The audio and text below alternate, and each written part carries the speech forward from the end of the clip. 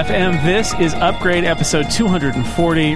This episode of Upgrade is brought to you by FreshBooks, ExpressVPN, and Moo. I am Jason Snell. Mike Hurley is on assignment, and so in order to replace Mike Hurley, I have gone to the one of my go-to guest hosts. It is, you know him from the Accidental Tech podcast and Hypercritical and Reconcilable Differences and many other places, and OS 10 reviews. It's John Syracuse. Hello. You always forget Robot or Not, and you know me from Robot or Not. You know him from Robot or Not, which is an excellent podcast, which is totally not like this podcast at all. Because it's totally different. It's you and me. Mm-hmm. You know, I forget about Robot or Not because we record that in like a batch and then release them. I have to remind you, like Netflix. You got to do some bacon research before our next session. We make all the shows and release them in a batch. Yeah, actually, we don't. We dole them out to you one at a time. No, we could release them in a binge, and then like every year you get that's 20 episodes. That seems like a bad. I don't love the binge thing on Netflix, but that would certainly be bad for podcasts, I think. Mm-hmm. I don't approve it. Anyway, nobody wants to hear about this. They want to hear about the Snell Talk question, which I warned people that you were going to be on the show, and I asked that they could send questions. You warned them. You mean you told them so they would be excited? Yes, that's what I meant by warning. Okay. It was a positive. Right. It was the most positive kind of warning. The positive warning of greetings, congratulations, and felicitations. John Syracuse will be on Upgrade. And listener Fuzan wrote in to say, is there a particular shape of pasta that is most pleasing to me? And I wanted to ask, before we turn the spotlight on me for hashtag Snell Talk, I wanted to do some hashtag Syracuse Talk. Do you have a particular shape of pasta that you find most pleasing? I could swear we did this question on the just mentioned Robot or Not podcast, but I'll trust you if you tell me if we haven't. I remember nothing of that podcast. Yeah, me neither. As I was saying, haven't I answered this before? I mean, we've done pasta questions, but I'm not sure if I've asked you specifically for like a favorite shape. This could be, pasta-shaped deja vu or something. My answer is, as it always is when I get asked this question, it's like trying to choose your favorite child. There's no favorite. There are lots of ones that I like, and I'm in the mood for a particular one. It's like music. Like, you might have a favorite band, but it's very hard to come up with a favorite song. Like, it depends on what you're in the mood for at the time. So I have strong opinions about what pasta shape I want at what particular time, and I have opinions on which pasta shapes go best with which kinds of dishes, for sure, but none of them are my favorite.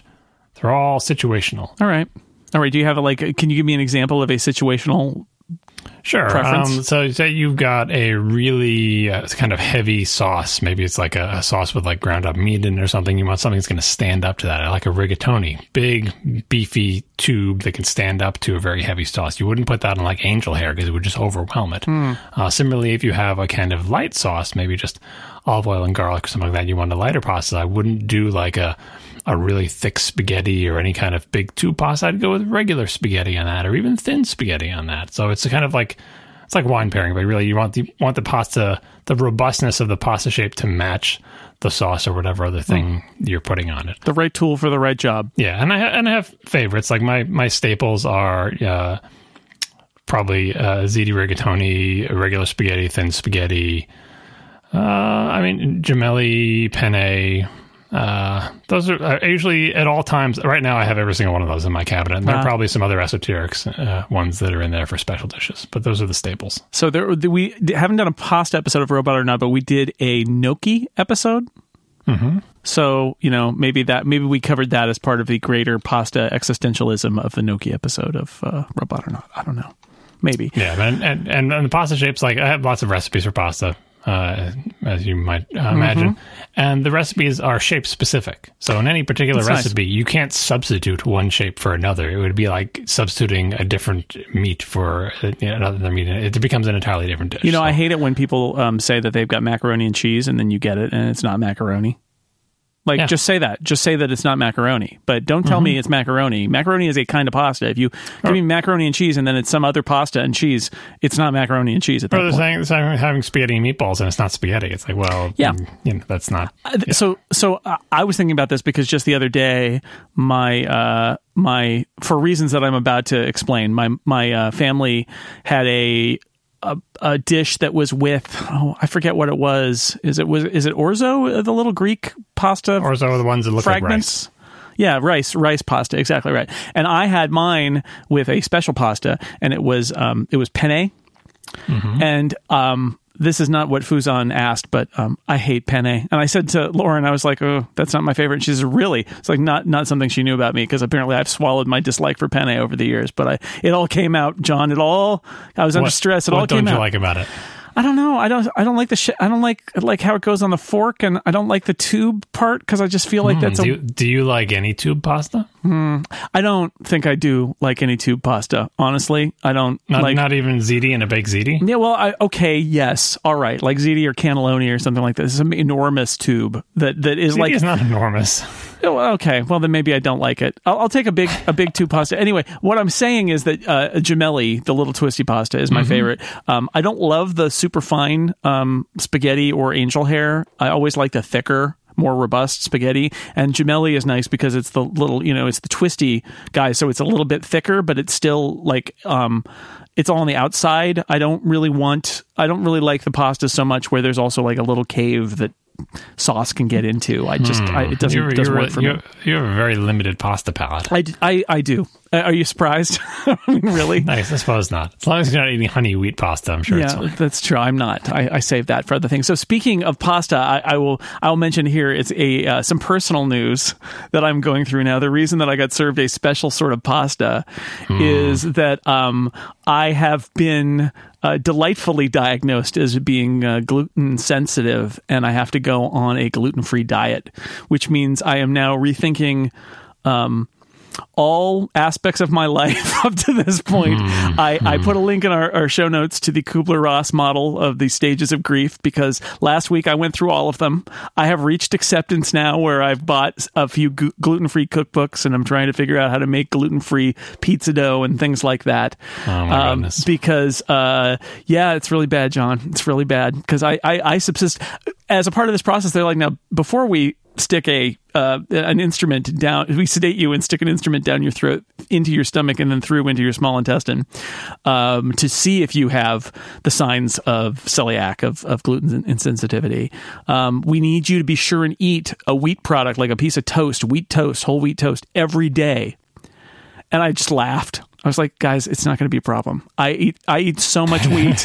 It is not even going to be, there's no effort required here. I had a piece of toast in the car ride over here. Yeah, I mean, seriously, like I got a piece of bread in my pocket right now. I could just eat right now. It's not going to be a problem.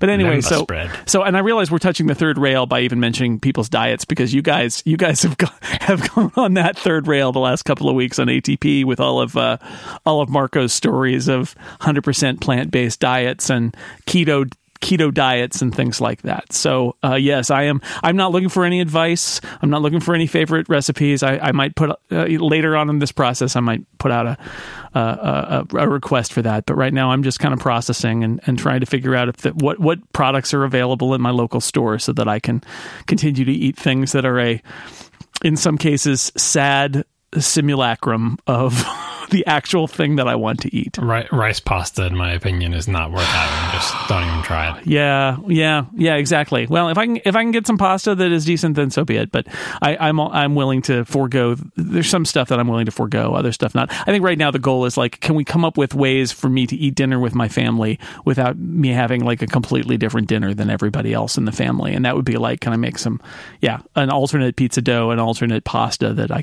could mix in there. But I'm generally with you, speaking of the ATP stuff, in that I appreciate you being the voice of moderation there, saying perhaps instead of going on the all plant diet or the all meat and butter fat diet, that you kind of like have a balance and eat your vegetables and do some exercise and otherwise just kind of do things in moderation. I think one of the things that's always bothered me, and I've seen people in my own family do this with diets, is, you end up going like whole on into something where it's like, nope, it's just going to be this one thing and I'm not going to eat everything else. And I don't know, that never seems to be a good idea, and it never seems to work out well. I agree.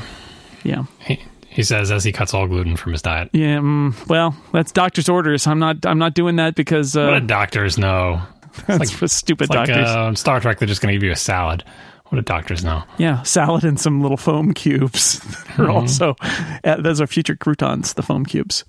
So let's move on. Thank you to Fuzan for the Snell Talk question. Let's move on to Upstream. where we talk about media things. That's a little area that Mike and I have carved out over the last couple of years. And when I think about John Syracuse, I think about having somebody else to talk about about my TiVo with, because you and I are both TiVo customers. And I want to get a TiVo update from you, and I wanted to give you my TiVo update. So my TiVo update is still using it.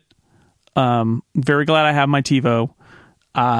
I feel like it has become the secondary input now, because there's so much that we watch that is on streaming, and I don't use the TiVo interface for streaming because those apps are not very good and they're super slow. And they did a sale not too long ago where they were selling their 4K model, which doesn't actually do 4K like cable, but it does 4K video streaming. And I thought about switching to it, but then I thought about how they've got those awful kind of cheap web interfaces for their streaming apps, and I just decided I would really rather just save TiVo as my TV channels device, and everything else I'm just going to watch on Apple TV. But I'm starting to get the feeling like I can actually see it coming now, where I'm going to eventually abandon the TiVo and go to an over-the-top service with a cloud DVR instead, and just have it be on one box. But I'm not there yet, because my TiVo works great, and I think in the end I wouldn't be saving any money by switching to an over-the-top service. I'm going to be spending probably more money if I do something like that. So we've got 3 TiVos running right now. I've got my good TiVo, which was the last best flat one. The TiVo that was rectilinear. That's the Romeo, right? That's Romeo what Pro. I've got. Before they bent the TiVo mold, and they can only make bent TiVos now. Yep, the fanciest Romeo with the most disk space. Yep, me too. That's what I have. And I love it, and it continues to do what it does, but I have been using it less just because so much of my stuff comes from the umpteen streaming services. It manifests mostly in, like, how much free space is there on my TiVo. It used to be perpetually full, and now it's, like, the free space is going up over time, so I think it's, like, at 70% now. And when I watch something, there are so many streaming services that I watch stuff on. It's like, it's time to watch something, and, like, in general, I don't keep track of where I'm watching them. Like, I have one thing that keeps track of all the shows that I'm watching, but once I figure out the show that I'm watching, I have to remember where it is. Is that one on Hulu? Is that one on Netflix? Is that one on Amazon Prime? And, the fourth or fifth choice is that one on TiVo, which means that it's not on any of the services. It's on some premium channel like HBO or Showtime, or it's on network television or whatever. And also it's a currently running show, or on AMC or something, like Walking Dead or whatever. There are shows that were on television that I could have caught on my TiVo, but I didn't, and now they're on Hulu, for example, or some other service, right? So it's very confusing where they are, but the bottom line is my watching is fairly evenly spread around all my services, which means that TiVo, which used to be the vast majority of my shows, is now 1/5, just like every other service is 1/5 or whatever. And I'm fine with that. The interesting thing is I spend a lot of time these days, I'm going to watch a show right before I go to bed, or finish a show before I go to bed that I started earlier. Those are shows that I don't care that much about, like The Magicians or something. I'm into it, but I'll watch it, but it's not like appointment viewing, right? So very often I'll have the end of a Magicians episode to watch, and I will watch it on my iPad in my bed from my TiVo. From the TiVo app. The TiVo recorded it because it's a show that's running right now, and I'm caught up. So when the episodes go, it will be on my TiVo, and I'll watch it on the TiVo app, which is strange because it's like I'm using my TiVo, but even when I'm using my TiVo, I'm not using my TiVo. Like, I'm not using the TiVo remote in front of the television, even though I'm in the same house and I'm just in a different room. Anyway, so that's the state of my TiVo. I have 3 of them. So I've got that good one. I've got a bent one, the fanciest bent one that they had. And the bent ones are terrible, and they have fans that make noise, and they use laptop hard drives, and I don't like them, and they're stupid that they're bent. Mm-hmm. And then underneath that, I have whatever the fanciest TiVo you could get before the Romeos was. I think it's like the TiVo Premier HD Pro, whatever, blah, blah, blah. Right. Mm-hmm. Also a flat box. It was better looking than the Romeo too, but slow as balls. It's just very slow. The Romeos were a huge improvement in speed. That's in the bedroom. That used to be, it was like the bedroom TiVo. The bedroom always got like the hand-me-down TiVo, right? When I got the bent one, I got it because the hand-me-down bedroom TiVo was just so slow. And we knew what the faster ones felt like. But by the time I decided to get a replacement for the slow one, the only ones that you could get were the bent ones. Mm-hmm. So I got one of the bent ones and put it upstairs. And because of my TiVo remote situation, I didn't have enough spare remotes, and they took away like the 1-2 switch on the remotes. Do you remember that? The little switch on the remotes that toggle between 1 and 2? Yeah, right. So you could have 2 TiVos and switch, like through some Confluence events, I ended up without the right combination of remotes in my house to be able to have one remote for the bent TiVo and one remote for the flat one. And instead, I had one remote that both TiVos responded to. So I had to put a big piece of tinfoil in front of the IR receiver on the non-bent TiVo, which is fine because the non-bent TiVo wasn't even hooked up to the television anymore. The bent one was hooked up to it. And if you wanted to watch something, the idea was that we would copy all the shows off of the non-bent TiVo onto the bent one. Right. And then we would just retire the non-bent one. And if you've ever done that, transferred shows from one TiVo to another, you know it takes an eternity for some unknown reason. So we were trying to do that, and then eventually we hit roadblocks where certain shows you weren't allowed to copy them off the TiVo because copyright, some garbage, whatever. And so both of them just stayed there permanently. And so if you wanted to watch something off the non-bent one, you would go to the bent TiVo, and there you could see the non-bent one on the network, and you'd watch the shows like remotely from that, and then it was just stupid. So that's to explain why there were 2 TiVos, one of which had tinfoil in front of it, hooked up to the bedroom television for the past 2 years or whatever. But recently, my bent one, the hard drive died in it. You know, basically confirming my suspicions that laptop hard drives are garbage, and it was much better when they had 3.5-inch drives. This is my first, I've had TiVo since before the Series 2, just before the Series 2. I don't remember. Yeah. I bought the original. I bought the Series 1, the original one. That was my first TiVo. I don't know if I had I think I did have the original one because it was super ugly, and the Series 2 was much nicer looking. So yeah, I've had TiVos for years and years. And this is my first hard drive to die, and it was one of the stupid bent ones in the bent box laptop thing. Luckily, I wisely got the extended warranty because I didn't trust the stupid thing. So I got it replaced under warranty, and they couldn't even replace it with the model because they don't make this anymore. Mine was like a TiVo Bolt Plus, but since then, the top line bent one has been rebranded TiVo Vox. So that's what I have now. I have a TiVo Vox, but it doesn't matter because I didn't get the Vox remote. Right. So I can't talk to it. Anyway, I've got that now. And it came with the new UI, which I had thus far avoided. The new UI is garbage. Oh yeah. They did a whole new interface update that you could opt into if you've got an older box. And I actually asked on the occasion of its 1-year anniversary, I asked, Dave Zatz, who does Zatz Not Funny, and he's a DVR guy and a TiVo guy, if it was any better than a year before when it was released. And he said, "Oh no, it's terrible. I regret it every day. Don't update to it." So I have just remained on the old TiVo interface, which quite frankly is like why I have a TiVo, is because I like that interface. And they've got this new interface that seems to prioritize all sorts of ways of watching television that I do not participate in. So I have no interest in doing it. Can you roll yours back? Can you wipe the drive? I don't think revert? So. I don't think I would do that. I mean, I warned my wife when I sent it away. I said, there's a chance that when they send this new one, it's going to have the new UI, and the new UI I heard is terrible. And so we were all ready for it. And sure enough, it came, and we're just going to deal with it. But she had questions. She's like, after trying to use it for a couple of days, she's like, why would they do this? Why would they make it like this? Because she wants to know. And it made me think about it more than just thinking about how garbage it is.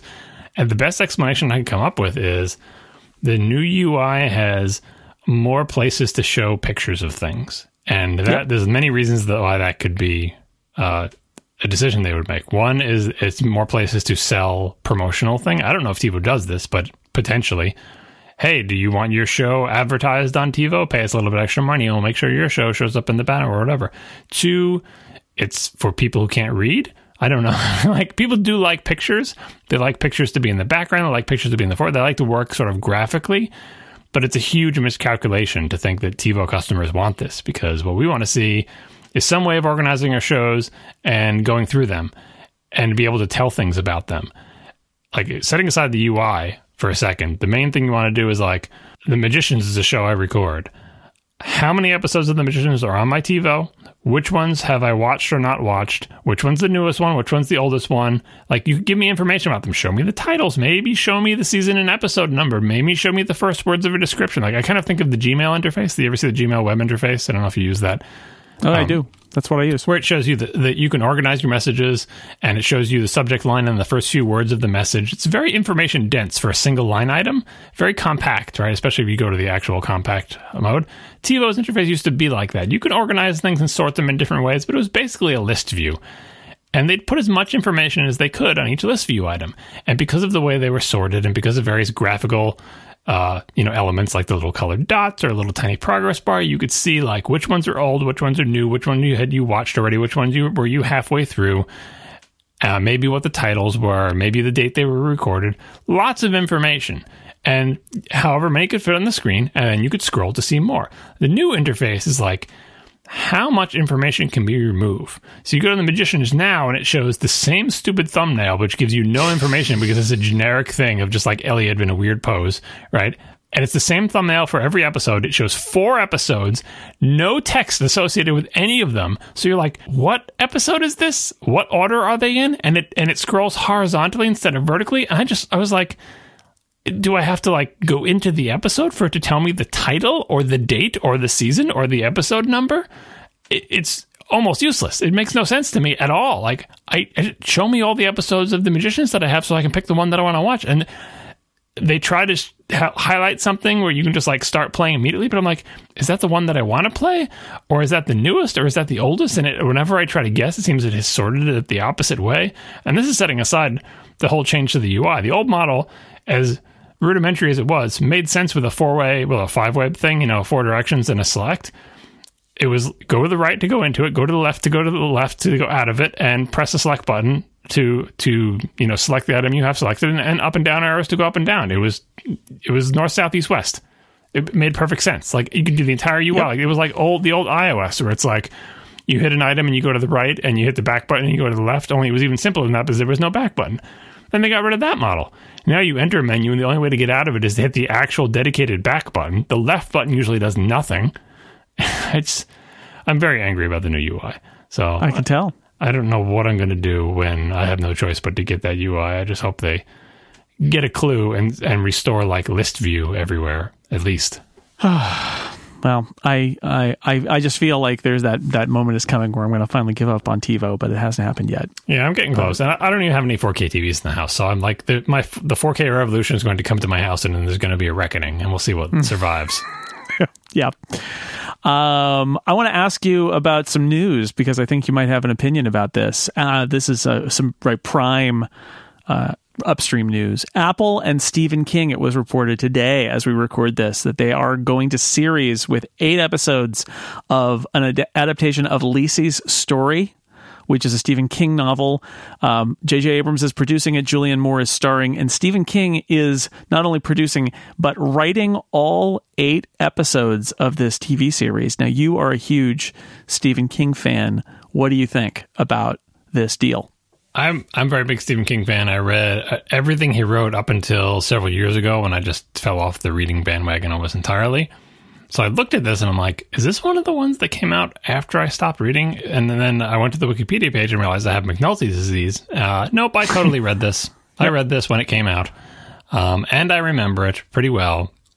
And of all the things for Apple to adapt, I would not have picked this because it's very weird and not particularly family friendly at all. But I have good feelings about the book. That said, Stephen King adaptations for movies and televisions just seem to be a problem that we as a species cannot yet crack. Like, there are good ones in there, here and there, but the batting average is really low. And having Stephen King be a writer for it, I don't think helps. I'm not sure he knows how to write television. I don't think he knows what good television is. I don't agree with his taste in television. Like, I love his books and I love his writing, and it's all great. But when it comes to movies and television, I mean, look no further than his general hatred for the Stanley Kubrick movie, which is barely an adaptation of his book, but unquestionably a good and effective movie. But Stephen King hates it and it doesn't make any freaking sense.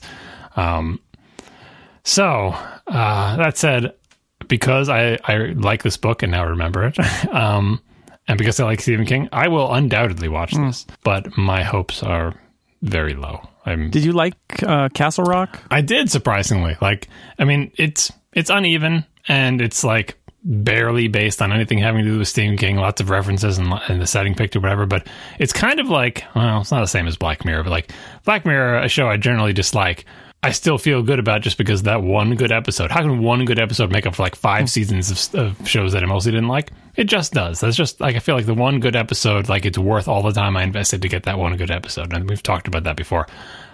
Similarly, Castle Rock, which I watched all of, I feel like was worth my time because of that one good episode. I think it was like episode 7 or something, which I thought was batting way above, like it was punching way above its weight. The rest of the show was like, okay, Stephen King, it's kind of weird. Yeah, I get it. Where are you going? Whatever. Kind of silly, blah, blah, blah. And then there's this amazing episode and then back to its old self. Yeah, I'm not sure I've seen any evidence that Stephen King is actually good at writing screenplays.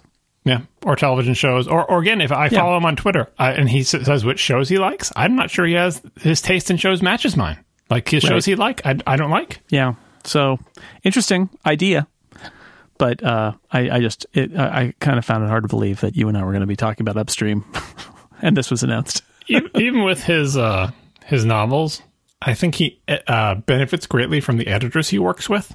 Which is not to say that he's a bad writer or anything, but I feel like I remember that from On Writing. That's one of the things that stuck with me about that book is when he shows his drafts in the editing process, whether it's him editing it or his actual editor and his publisher helping edit, it really elevates the raw material that he puts out.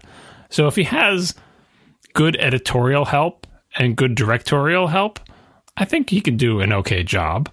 But my main fear is like that the things he thinks are most important about the novel are not the things that I liked best about the novel, and so he will be sure to put in the things that he thinks are important from the novel, and and they'll be in there, and he'll be super satisfied that if I gave this to anyone else, they would never put this stuff in, but it's the most important thing in the novel, and I will disagree with that opinion, and it will end up being weird. Anyway, I'll definitely watch it. Sure. So that's an Apple deal. J.J. Abrams apparently is finishing out his deal with Warner, which is going to produce this show, and is apparently being sort of wooed for another like big producer deal because those are all the rage, a big name producer. And J.J. Abrams, I have to say, has been incredibly productive as a producer. I guess that's their job, is to be productive. But if you think about not just the stuff that he's written, but the stuff that he's produced and that his production company has made, there are all sorts of them, including things that you would never even identify as being a product of J.J. Abrams at all. I think Westworld is technically a J.J. Abrams production.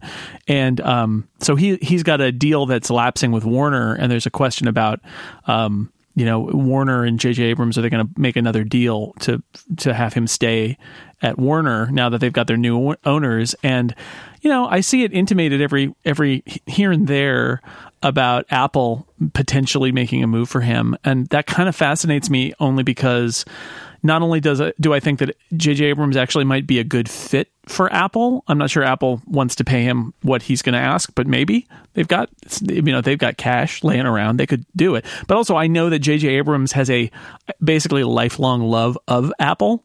Like he's a Mac user from back in the olden days. The opening credit sequence of his TV show Alias was made by J.J. Abrams on his Mac.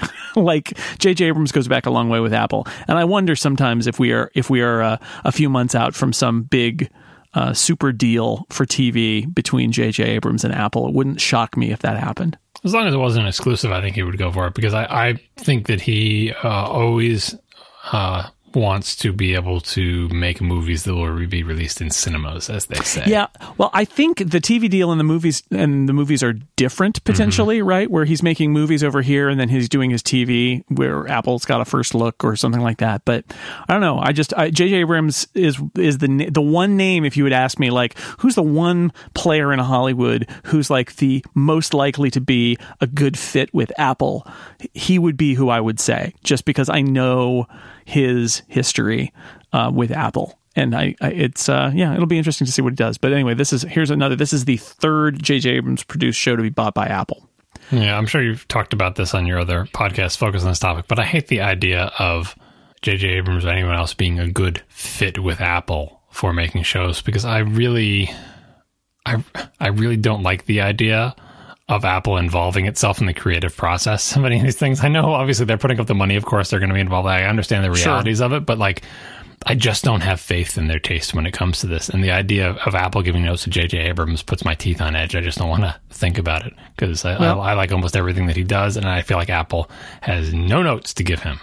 Presumably, it would be Zach Van Amberg and Jamie Ehrlich who would give him notes, if anybody. And presumably, if they back up $500 million into J.J. Abrams' front yard, then maybe he'll be okay with the occasional note, or they will show so much confidence in him that they won't be so worried about it. I just think he has just got such a he spoke at WWDC, right? Like I feel like he's got an existing relationship with Apple that serves.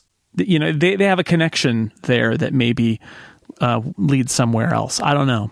And he's slightly more young and hip than Steven Spielberg. Slightly. He's basically the younger, hipper version of Steven Spielberg. Sure. Sorry, Steve. There was literally in that sizzle reel they did for Apple TV Plus, there was that shot of somebody in a World War II fighter plane, and I thought, well, that's Amazing Stories, and it totally was, because that is Amazing Stories. He draws the landing gear. All right, we have more, but first I will take a break and tell you about our first sponsor. It's FreshBooks. Everyone likes to save time, but it's especially important when you're a freelancer. Hey, tell me about it. FreshBooks can save you up to 192 hours. What? That's very precise. With simple cloud accounting software for freelancers, it simplifies tasks like invoicing, tracking expenses, getting paid online, and they can drastically reduce the time it takes to deal with your paperwork. And it's worked for more than 10 million people. FreshBooks automates late payment email reminders. You don't have to worry bugging your clients, chasing payments so that you can get paid. You got to get paid. FreshBooks automates that process, though. And when you email a client invoice, FreshBooks will show you whether they've seen it, which means there's no guessing. You know they've seen it. Maybe they know you've seen it. And in the end, they just want to have you get paid. If you're not using FreshBooks already, you should try it. And there's a great deal, so you can try it. FreshBooks is offering an unrestricted 30-day free trial to listeners of Upgrade. No credit card required. All you have to do is go to freshbooks.com/upgrade and enter Upgrade in the How Did You Hear About Us section. Thank you to FreshBooks for supporting Upgrade and all of Relay FM. All right, John, 2019, when we last spoke on this podcast, it was late 2018. It is now 2019, and I want to talk about the Mac this year, because it feels to me like 2019 is going to be one of those years that we point to and say, this was a momentous year for the Mac, both on the hardware and the software side. And I want to talk to you about that. But I want to start with Mac OS, because I think that's probably, I had to pick one, and that's the one I chose. I'm thinking about WWDC and how potentially the announcements there for the Mac are going to be much bigger and have much greater ramifications than maybe a lot of people understand. Like this idea that they've already laid out there, that they laid out last summer, that a whole bunch of iOS apps presumably are going to be coming over and running on the Mac this fall. I'm not sure people understand just how different that's going to be and how potentially weird that's going to be. It's certainly not going to be what we're used to on the Mac. How do you think this is going to go, both in June and in September? Do you think it's going to be a huge change, or do you think it's going to be maybe less big than it has the potential? Because I keep thinking it's going to be an enormous thing, and people are going to not quite realize just how it's going to change the whole texture of the Mac to have these iOS apps running on the Mac. Yeah, it's one of those changes that I think people who are either developers or are plugged in at a more technical level feel and see more strongly than users. So it's hard for me to say how it's going to impact just your average Apple consumer in 2019. But was it back in June of 2018, just around WWDC? Our episode of ATP that we recorded about it was titled Extinction Level Event, which was my estimation of what it means to introduce iOS applications that are written with iOS APIs onto the Mac. Because it is not a strong ecosystem, and UIKit is an incredibly powerful invasive species.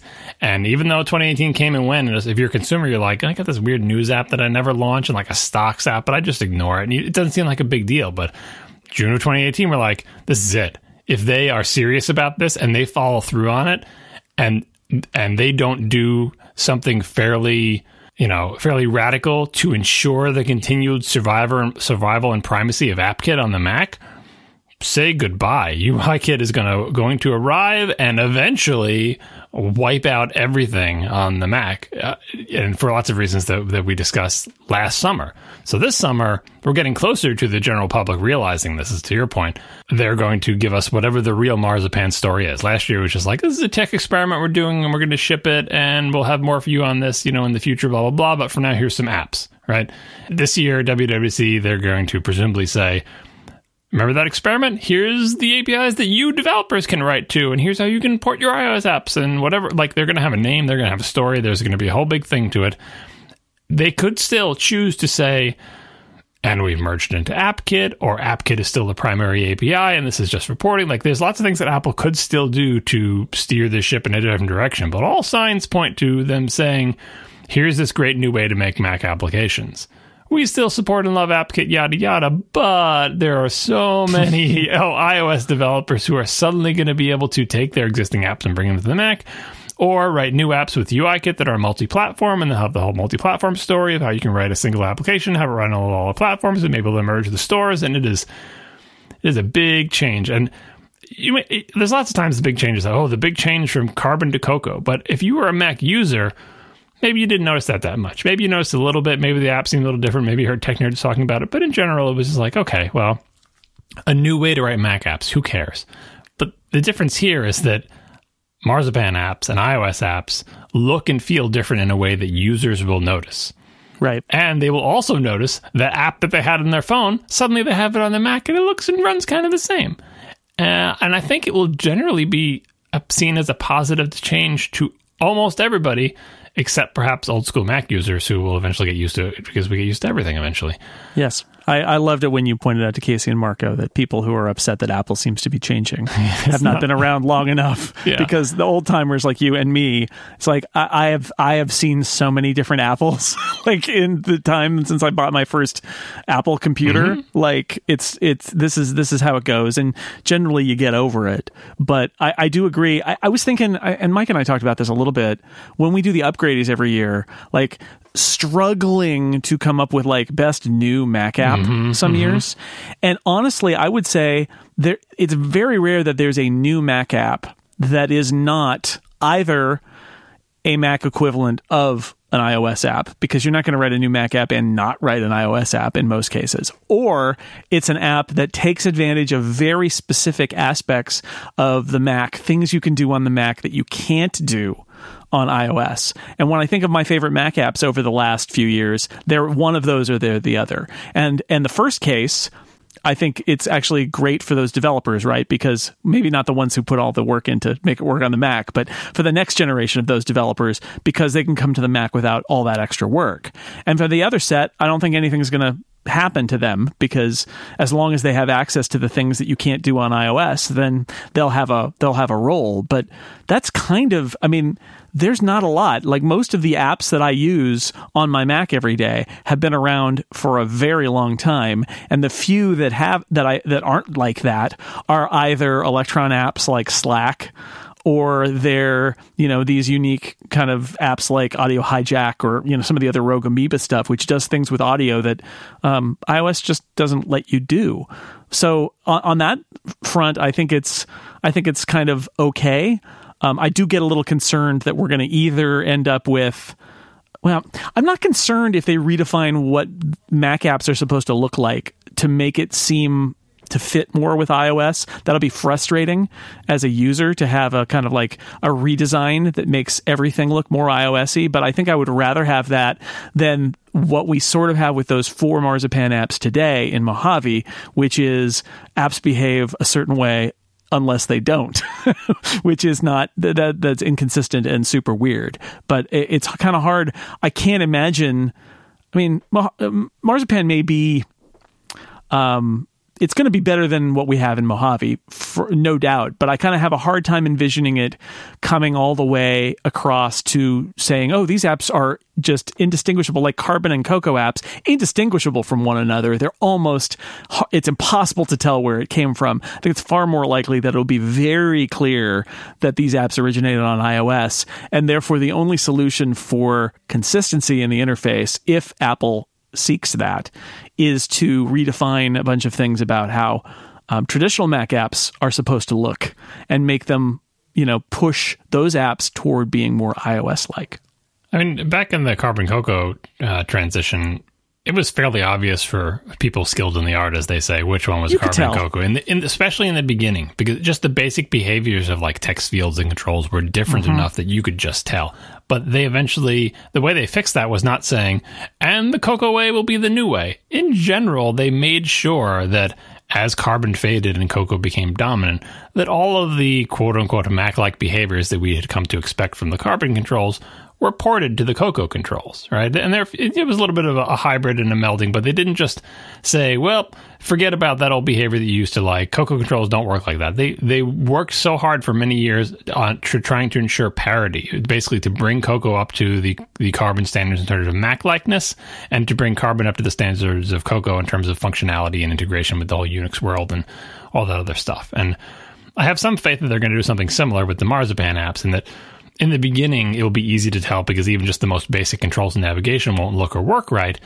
But eventually, like all the different places in the UI that don't have selectable text or don't support copy and paste or don't support context menus, that they will eventually provide a way to implement those and implement them themselves in their own applications.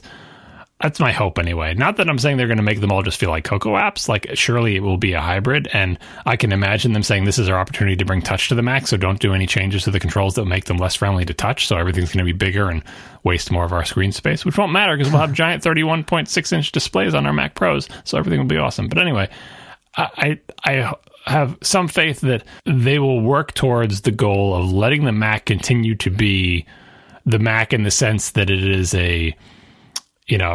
that is a truck in Steve Jobs' parlance. Like, because otherwise, what's the hell's the point of having the Mac? If it's just a larger screen with a mouse and keyboard to run an iOS app, there's no point. In the beginning, it's going to look and feel a lot like that just due to time constraints and the development of the API. And honestly, I think a lot of us will be happy just to get like the iOS port of Messages and finally have feature parity. Like, that will feel like a huge upgrade, even though the new Messages app will not quote unquote be Mac-like. The existing Messages app isn't particularly Mac-like, right? Same thing with like Photos and all, when they did like, it was like Lion or something, when they started iOSifying all of the Mac apps, either by using, UX Kit or whatever, by using like their sort of look-alike, work-alike framework for the Mac that APIs were a lot like UIKit, but it wasn't really UIKit, and changing the UIs of the applications so they look more like their iOS counterparts, removing functionality and making them frustrating and everything.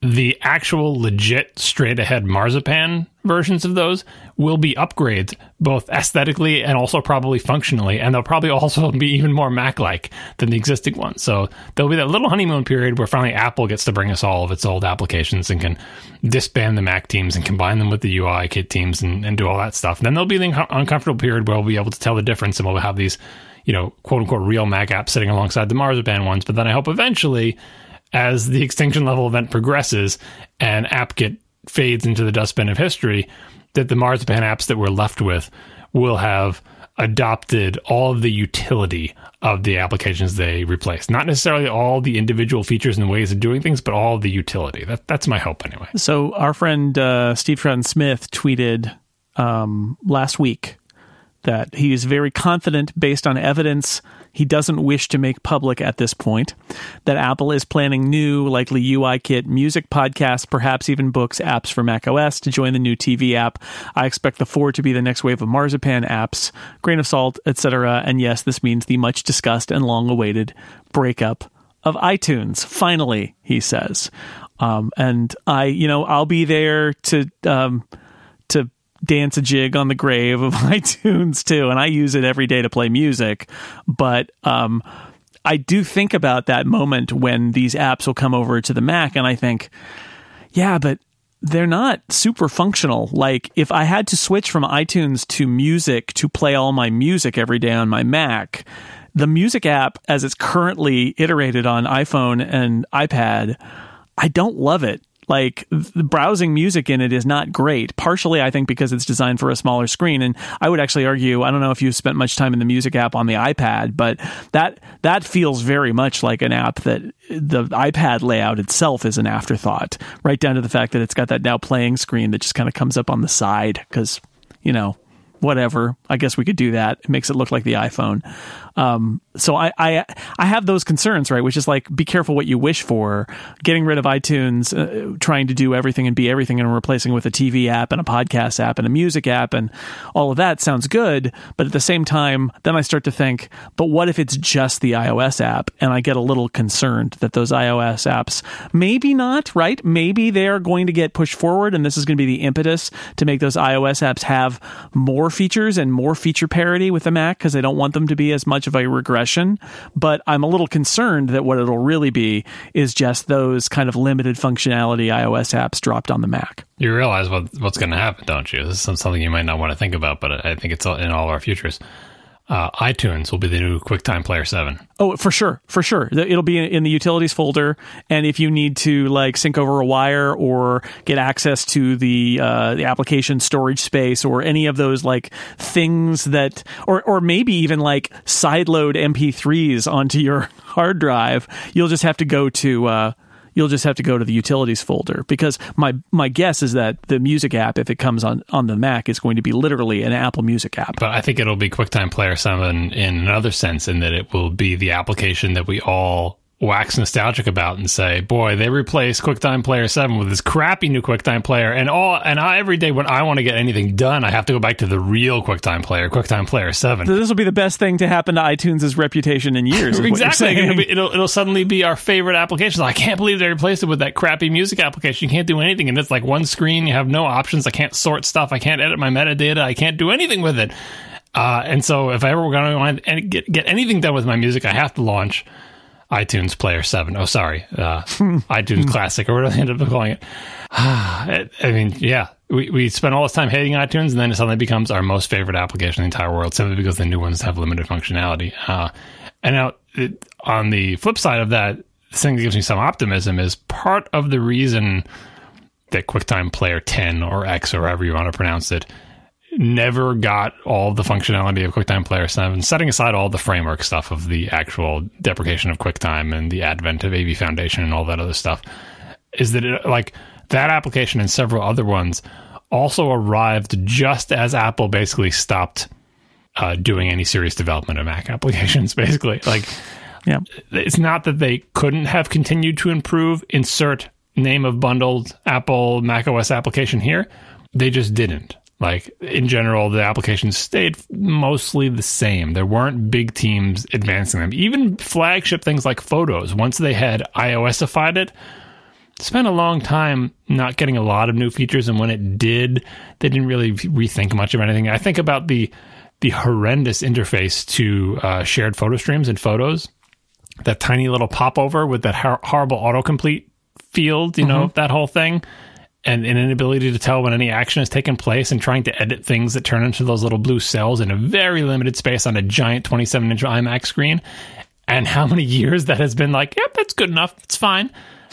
One tiny little toolbar button hidden way up in the corner, huge expanses of wasted space. And compare that to the development lifetime of iPhoto, which started very simple and was worked on year after year and got more and more features and more advanced and better over the years. It's just night and day. So you could say QuickTime Player 10 was terrible because, just the QuickTime Player 7 was better, or you can just say that was the time that Apple put their foot off the gas. And now, with the advent of Marzipan, when they replace iTunes with the music app or whatever, yeah, initially it'll be crappy and not have a lot of features, but maybe the second year, the music app on the Mac will get a bunch of new features, because now they have all the wood behind one arrow, and that team is able to execute and make one code base that runs on all their platforms, and it's more than one person or half a person working on it for a year, right? Instead it's 5 people working on it for a year, and maybe they can make progress. That's my hope, that they will come back to developing applications for the Mac, because now they no longer have the excuse that there's 5 people in the company left who know AppKit, they put a half person in this app and a half person on that app and all that other stuff. So initially, yeah, it's going to be bad, and the music app is going to be extremely limited, but year 2 and year 3 are the real, where we'll see what the real deal is. Because they do need to add functionality. Like, can you imagine, like you mentioned how bad the music app is on the iPad and how it feels like the expansion is an afterthought. Can you imagine that on a 5K iMac, the music application, and you zoom it to full screen? It's just this... I do. That is exactly the nightmare that I am having. Yeah. Is what you just described. I mean, you don't need all the functionality of iTunes, but like you need a different paradigm. That screen is way bigger. The input devices are way different, and it's the wrong fit, right? And unlike the TV application where there's no Mac equivalent now, and we just can't do anything. Like we got to watch it all on iTunes, but like, oh, at least there's a TV app. We do have a music player application, and for all its warts, you can listen to music in different ways with it. And the new application will be like, yeah, it's like a big phone that fills your Mac screen, and I'm just going to give that app the middle finger. One of the reasons the QuickTime Player 10 is what it is because Apple decided that it was philosophically like not going to invest a lot of effort into little utility apps when functionality existed elsewhere, which is, I felt like that was kind of an older school version of Apple where it was, Preview is a good example of an app like that. And QuickTime Player 7 was like that. And there are other examples too, but, with QuickTime Player 10, they were really saying, look, if you want to trim little videos out of bigger videos and then save them out, you should just use iMovie. Like, it's right there. But we're not going to make that a particularly easy thing to do in this app. This app is much less functional. And it's the same Apple that, again, they have preview and text edit and things like that. But I think modern Apple, with a whole other platform to build on iOS, looked at it and was like, now, we really just need it to be a media player, some basic functionality. That's all it needs to be. Just use iMovie otherwise. I think it was mentioned the framework difference. That really does make a difference because the old QuickTime player before it was 7, but whatever, the QuickTime player pre-10 was there to show off QuickTime. Everything the QuickTime could do, it was just a gateway to the functionality inherent in the QuickTime framework. So it was a front end for the QuickTime framework, whereas QuickTime Player 10 was an app that they built because they knew that eventually, in fact, this fall is the eventually, the whole QuickTime framework was going to be deprecated because it's 32-bit. And they didn't want to work on it anymore. So that's why QuickTime Player 10 is bad. Yeah, and AV Foundation is mostly about, encoding, decoding, and playback, and not a general purpose editing thing in container format. And like QuickTime was much more extensive, right? So not only did they want an app that could show it all off, but making an app that shows it off, like in the app itself, not that it was trivial, but you were basically just exposing existing framework functionality. The QuickTime Player didn't contain that functionality. The framework contained it. But we were long since left that world. So to put that similar functionality in QuickTime Player, it would basically be like writing iMovie. Like it's not sitting there waiting for you in the framework because it's not a front end for QuickTime because QuickTime, was no longer going to be a thing. So I kind of feel for QuickTime Player. And that's also one of the reasons that no one really replaced it with something, because it's like, okay, well, are you just going to write QuickTime Player 7 again? Because we've already got that. And if you're not, are you going to write your own video editor? Because that's pretty hard.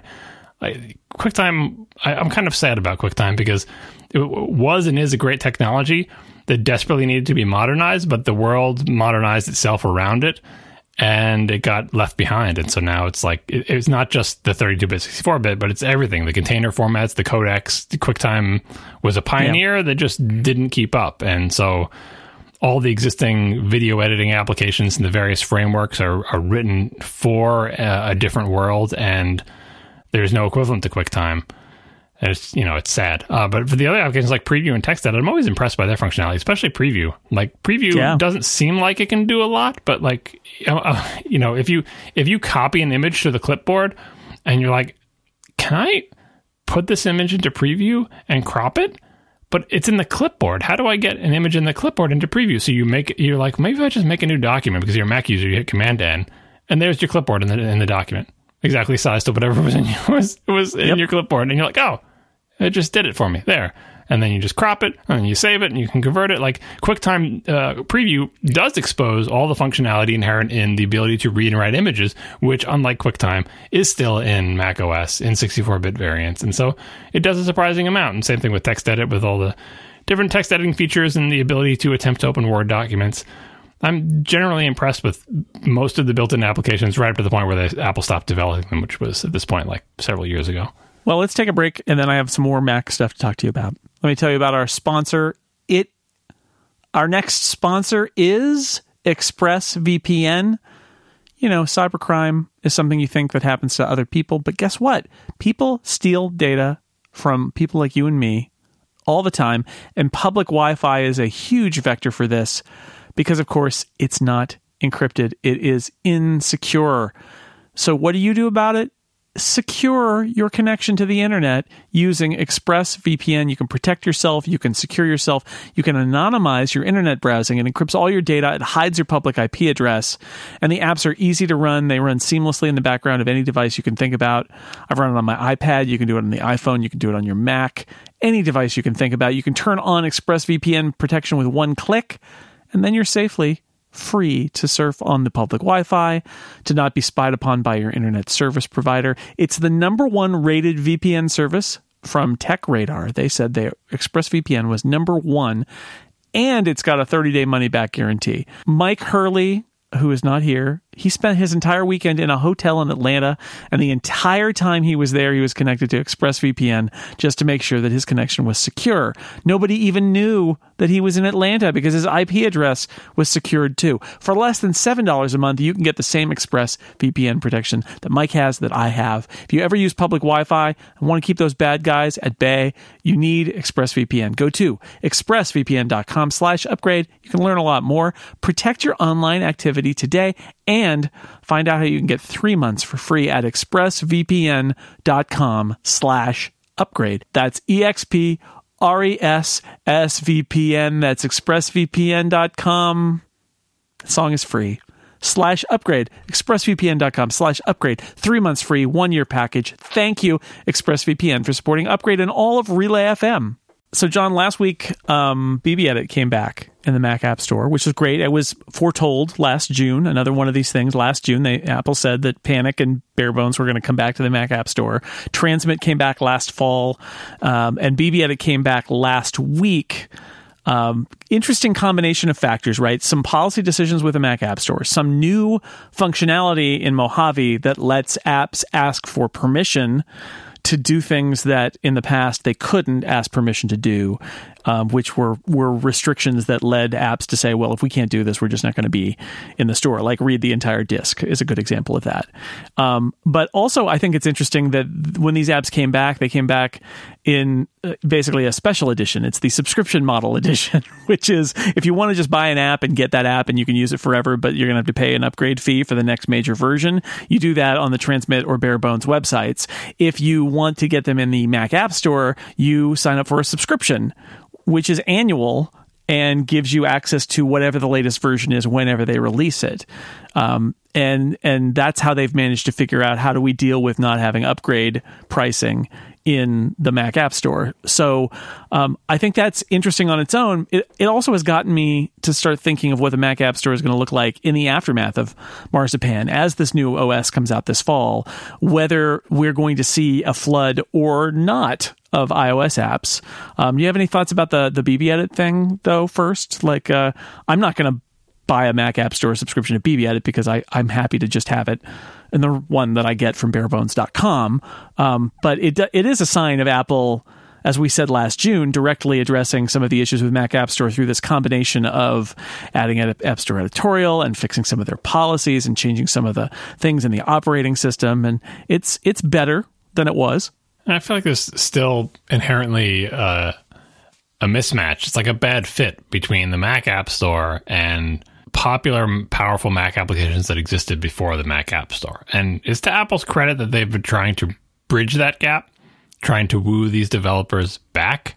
But mostly they've done so in a non-systematic way. Like, I still think the mismatch is there. Even though these things are back, they're back because of the Herculean efforts of Apple to woo these developers and the efforts of these developers to do what's required. Like, it's a cooperation between these developers and Apple's to figure out a way to get this to work. But in the end, when they've all figured it out and they're back on the store, we are now not in a situation where if you make a powerful Mac application, that it's a no-brainer to go on the Mac App Store. it's not only is it not a no-brainer, like it doesn't seem like a benefit, and it seems like you're questioning whether you might want to do it at all, like which is not where the Mac App Store wants to be. You want it to be a place where developers say, I want my app on there because that's where I'm going to make all my money, because that's best for my application. I can make the best application there and I can make the most money there. And that is just not true of the Mac App Store for powerful applications, traditional Mac applications, right? Even though they've done all this work to bridge this gap and to get these high-profile applications, I don't feel like they have fundamentally changed the nature of the Mac App Store. It is not attractive to that type of application developer, and the users have learned that if you're a user who wants that kind of application, buy it direct. That has been what we've learned, and I feel like that is still the case. Like Steve Troughton-Smith, to mention him again, or I think it was him, maybe it was Guy Rambo, dumped the entitlements of like one of the Mac App Store versions is like BB or whatever, and half of them are still called temporary exception dot something dot whatever. Right? Like it's not, there's a mismatch there. And no amount of schmoozing or like getting flagship applications onto there or working hard with individual developers is going to change that. And that's not a scalable system anyway. Is Apple going to work like that over the course of a year with every single developer who wants to make an application that just wants to do things that Mac applications used to do? No, like direct Mac applications with notarizing, which will be mandatory shortly, and all the other things they can impose is still the way to go. If you make that type of application, you spend a lot of time thinking, do I have to go in the Mac App Store? Will I actually make enough sales for it to be worth what I know will be the huge hassle? Is it worth potentially having the Mac App Store version behave differently and have a different set of support concerns than the other ones? Are there some features I can only do in the direct sale version? These questions still exist and highlight the fact that there is a mismatch between what those Mac apps want to do and what the Mac App Store allows. I think some of those temporary exceptions are Apple wanting, I mean, obviously there was a PR move, that's why they announced it at the keynote, to say we're making changes to the Mac App Store. When I talked to the people involved in this announcement in June, what they basically said is, yeah, a lot of the stuff's not there and it's not going to be there in the fall. And clearly Apple's solution was, well, we're going to give you temporary permission now. But those temporary exceptions have been there. Like, temporary exception has existed since the dawn of the Mac App Store. That has always been their tool to get apps in there, but they didn't rename them. They have added some, but I think you're right. I think this is the challenge is how far down the path do they go? Is there a whole other set of different permissions that Mac apps can get maybe this fall or not? They did enough to get Bare Bones and Panic and Office 365 and Creative Cloud. But and even them barely. Like I think there are still potential, if not functional, then sort of semantic differences between like the Mac App Store version of BB Edit and the direct one, because there have to be different code paths. Transmit for sure. Transmit, there are some differences where there's some features that are I think Panic has said that they will do them at some point, which is very strongly like they can't do them until Apple opens that up for them to do this feature that's in the regular version that's just not in the Mac App Store. And if you think about it from their perspective,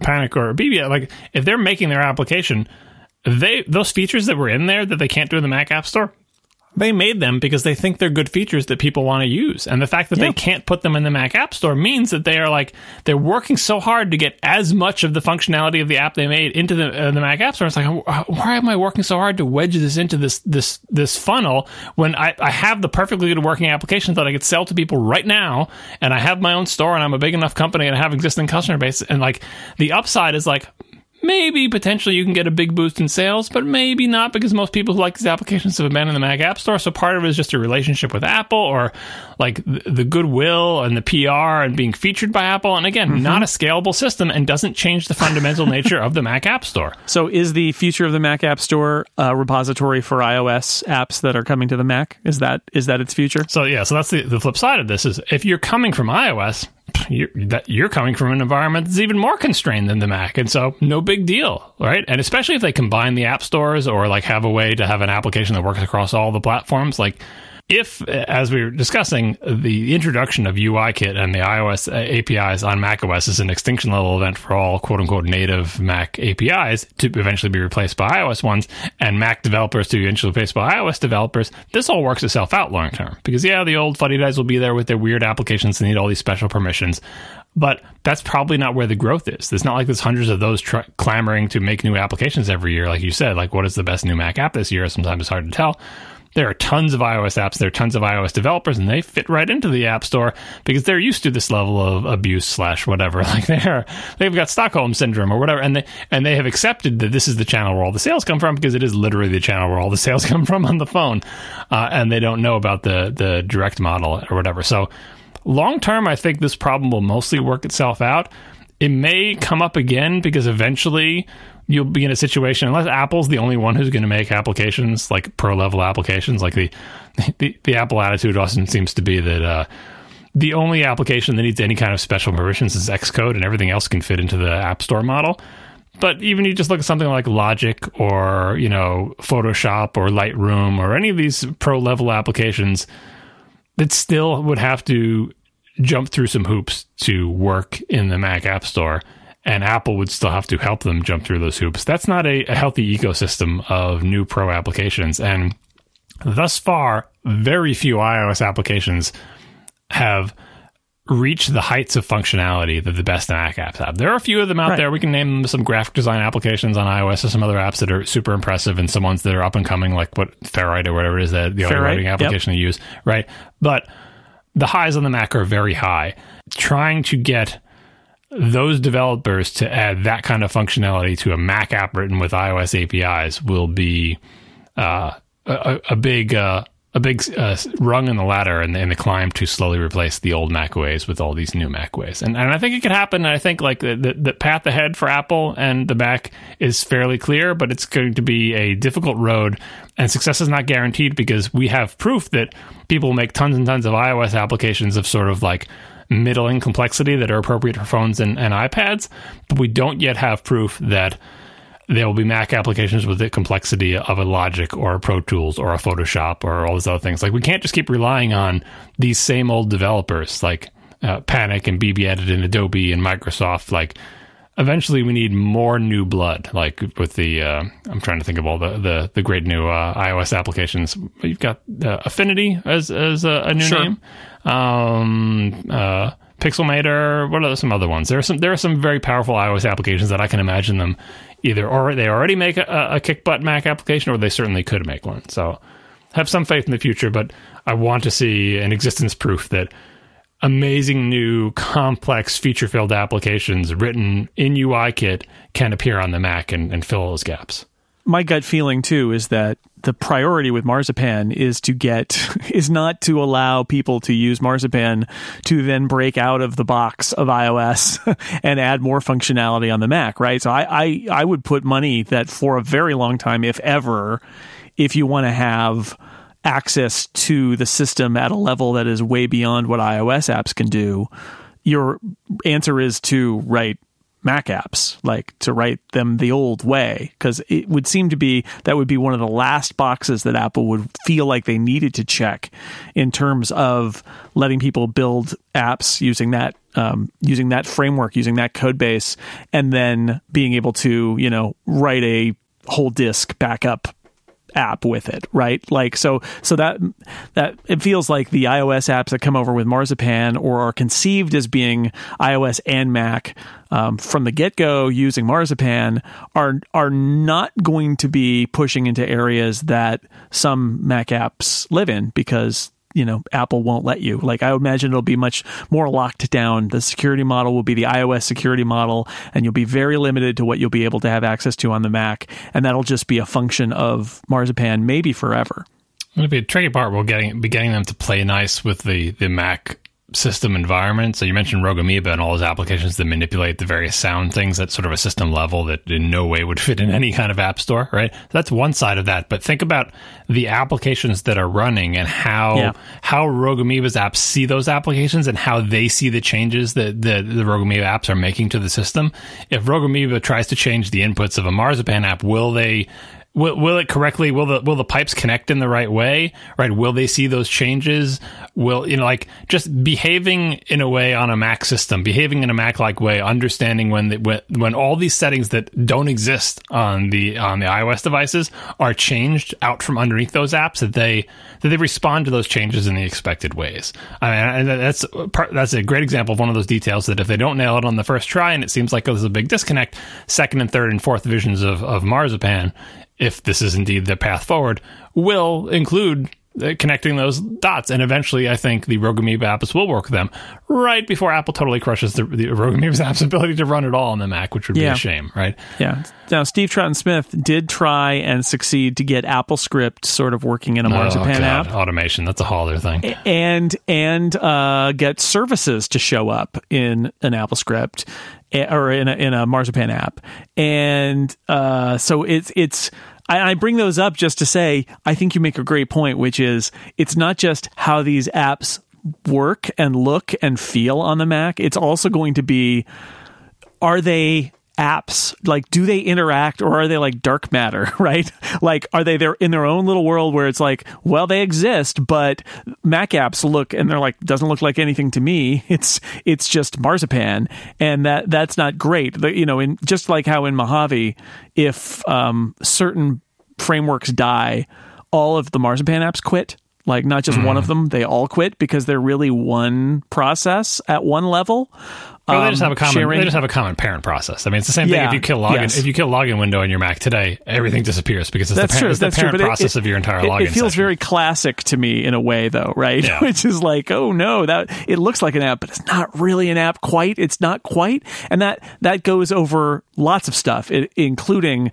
Yes, can I grab audio from that? Can I, what if I adjust the inputs? It also does mean like things like automation.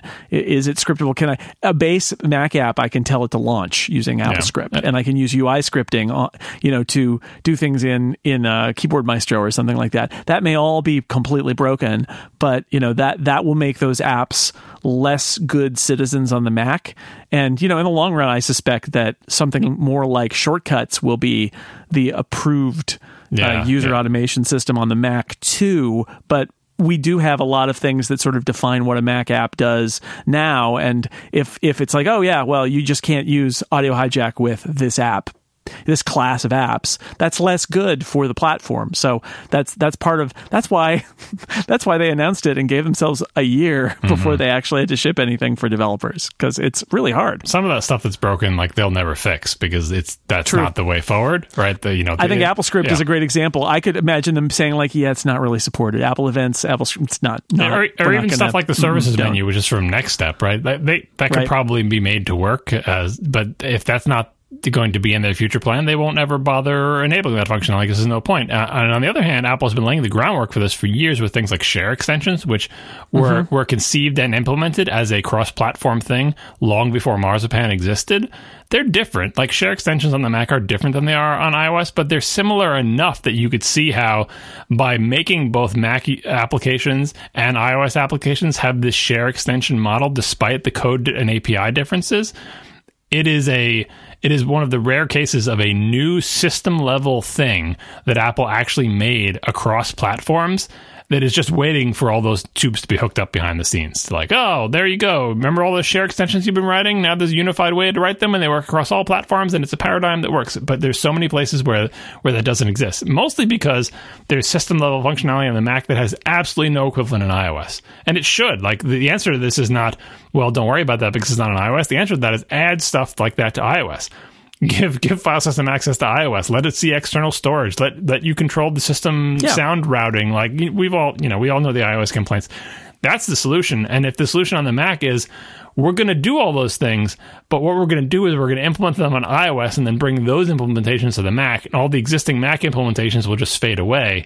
That's one path to the future, and it arguably is a reasonable one because a lot of these systems as implemented on the Mac are very old and very creaky, and things like services, got people who use them and love them. They're great, but they are not a well-loved piece of software from the perspective of how often new features get added, or even how well they're surfaced in the UI. If you don't know if services exist, you can use Mac for years and just never see them.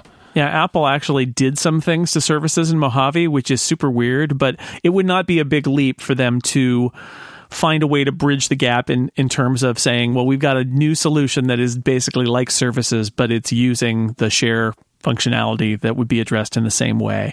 And it wouldn't surprise me if that's the direction they go. But as an iPad user, I have to say the flip side of all of this really is that I hope that part of the process means that the iPad apps get better and more powerful, because if you're going to do some extra work to add functionality to them, especially so that they work on larger screens and they work on the Mac, maybe that means that the iPad can pick that stuff up too, and that the iPad apps will be more functional. I'd take that. I'd love that. That's kind of a side effect of the app-centric nature of what was originally iPhone OS. Like that the entire phone was the app. Even when it was in Springboard, it was the app.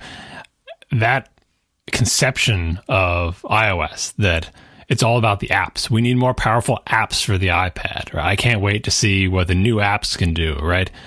What we need on the iPad and have needed for years is a more powerful iOS.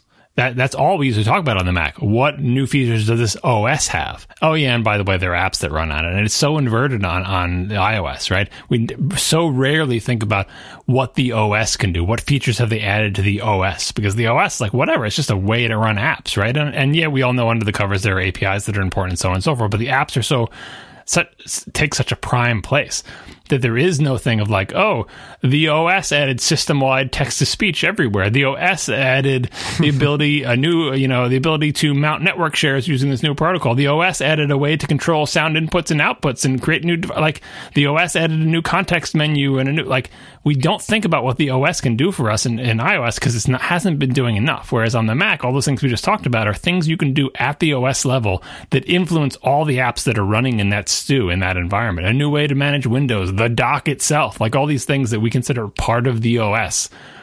On iOS, we get crumbs, we get table scraps, and we tend not to think about it, except for maybe iPad users asking for better multitasking, but like, we need to ask for and should expect so much more out of the OS itself in iOS, instead of just being like a status bar and a springboard for us, and like maybe a way to split the screen up a couple different ways.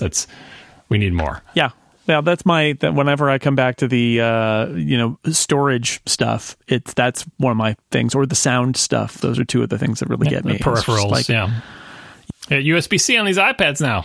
I know, right? So we'll see what happens there. What you want to talk hardware a little bit, because I do think it'll be a big year for the Mac in terms of hardware. Lots of possibilities. You're going to get, well, I say your Mac Pro, but we'll see. You're going to get a Mac Pro. You can judge if it's your Mac Pro or not. Yeah, a Mac Pro. Heard it's modular. I don't know if I believe that. They just mean the monitors and built in. That's all they mean. It's fine.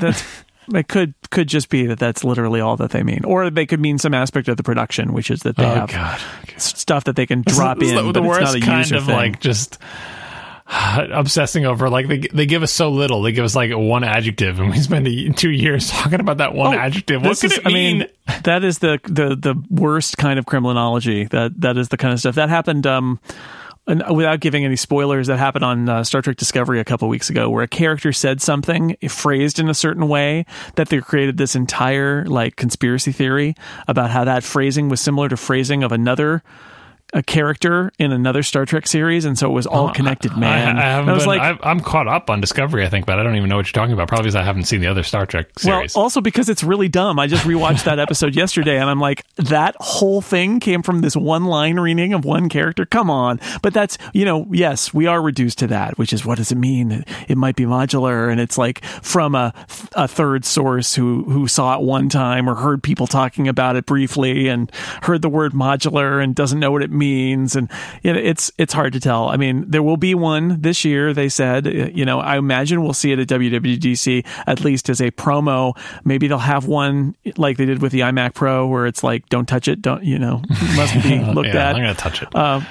Don't even play it, but you can see it, and then it'll ship on December 29th, and that'll be fine. But there are also rumors about that new MacBook Pro like the 15-inch that's actually a 16-inch that I know Marco's excited about, which maybe they would finally have a new design where they would not use the old keyboard that has gotten such bad publicity for Apple over the last few years. Yeah, the latest tweet rumor I saw was, actually, that's going to be a 2020 model, and people were getting sad about it. I don't think we can wait that long, but yeah, there's a Mac laptop with a new keyboard and a hardware escape key, I feel like is in our future. Is it in our future in 2019? God, I hope so. Well, I mean, it wouldn't surprise me if it is more like 2020. It would be much better if it was in 2019. The iMac is the same way. Like, we got that new iMac thing. I flew to New York. I talked to the product manager. I'm getting briefed about it, in the car on the way to meet with the product manager. And I get there and I'm like, so it's just a speed bump, right? And when you think about it now, it's like, okay, well, in the spring of 2019, they did new iMacs. It's like, there's no way there's gonna be a new iMac design this year, because why would they have just turned over the new iMac in the spring if they were going to do a brand new iMac in the fall? It seems like that is now a 2020 product if it happens. Yeah, and that's a product that really needs a redesign, right? Like, we are still using the iMac is the 2012 car model and just updated every so often, but it is a 2012 iMac that Apple is still selling with updated processors and stuff. Yeah, we talked about this on ATP. Like, despite the fact that it looks just like a screen with a little stand, you're like, well, what the hell else can you do? I don't care about the chin. Make the chin smaller. Who cares? Like, there are things you can do. Like, there are many design challenges inherent in that computer that they can take another run at. And whatever it's been, 7 years now. 7 years is a good run for a case design. Like, yep. And if you people have these very aggressive images that they make out there of like showing the iMac with the year underneath each design and how radically they changed. You had like the little gumdrops, and then you had the lifesavers, and then you got the cool looking ones. You got Dalmatian flower power, and then you got the little one with the arm on it, and then you got the flat white ones, then you got the flat silver ones, and the flat silver ones get skinny, and then it's skinny, and present day. Like, there's this huge run at the end where evolution stops. And in some respects, it's because the design was refined and made more essential, or whatever Johnny Ive word you want to use. And, it didn't need to change in any radical way. But every 7 years or so, it's a good time to rethink it. And so I feel like part of the reason the speed bumps are just speed bumps is because the new design isn't ready, but you don't want to wait for the new design to be ready to speed bump them. So you speed bump them in the existing case with the existing cooling and do the best you can. But I really hope there is a redesign in the future. I hope the redesign in the future of the plain old iMac is part of the rededication to the Mac, because I feel like the iMac Pro is the last Mac design that predates Apple's rededication of the Mac, which sounds weird, but it's like, isn't that the bellwether of their rededication, the amazing iMac Pro? I don't think so. I think that project and that design and that idea started before Apple had decided to rededicate itself to the Mac in full. Oh yeah, it's literally the replacement for the Mac Pro, because they were killing the Mac Pro, and then they changed their mind, right. And the iMac Pro became this transitional product. And changing your mind about the Mac Pro isn't just deciding to make one computer that you weren't going to make before. It's rethinking the entire idea that it's possible to cover the problem space of Mac users with a very limited feature set. And they realized that's actually not. It's not really possible, and furthermore, it's a mistake. Like, it's a misreading of our audience for these products to think that by simplifying the products, we can simplify their lives and everything will work out fine. And these people are like, my life is complex. I have complex problems. I need a tool that helps me solve them. No amount of simplifying your hardware is going to change that. Give me powerful, versatile computers. So the Mac Mini is a reflection of that. The Mac Pro is coming a reflection of that. The iMac Pro is not a reflection of that, because the iMac Pro is the last of it was going to be the previous top end before they realized that it couldn't be the top end because it wasn't top endy enough. I feel like the definition of what a modern Mac is, what a Mac is now, the iMac Pro is that, because it was the first Mac to have the T2. Yeah, it fits in. It just doesn't fit where they thought it was going to fit. They thought it was going to be the very end of the line, and it's not. Yeah, they didn't. I don't think they changed their definition of like, here's what the Mac in the future is going to have. It's going to have the T2. It's going to do all these different things that are, that we're going to take off of the shoulders of other controllers or of the Intel processor. All of that, I think they still believe, but it was not. It was meant to be the Pro Mac in an era where there was no Mac Pro. Yeah, it was meant to be the apex, and it's just not. It's not the apex. And the ways in which it's not the apex is revealing of like Apple's customers saying, that's an amazing computer, but I can't fit this inside it. It can't do this for me. It doesn't give me this amount of versatility. That's the change in the thinking. I hope that thinking will eventually be reflected in the laptop line. I see no evidence of that yet, but I really hope it will. I mean, a hardware escape key is actually a good step in that direction of saying, we gave you an escape key, but what we've heard from you is you don't like that escape key.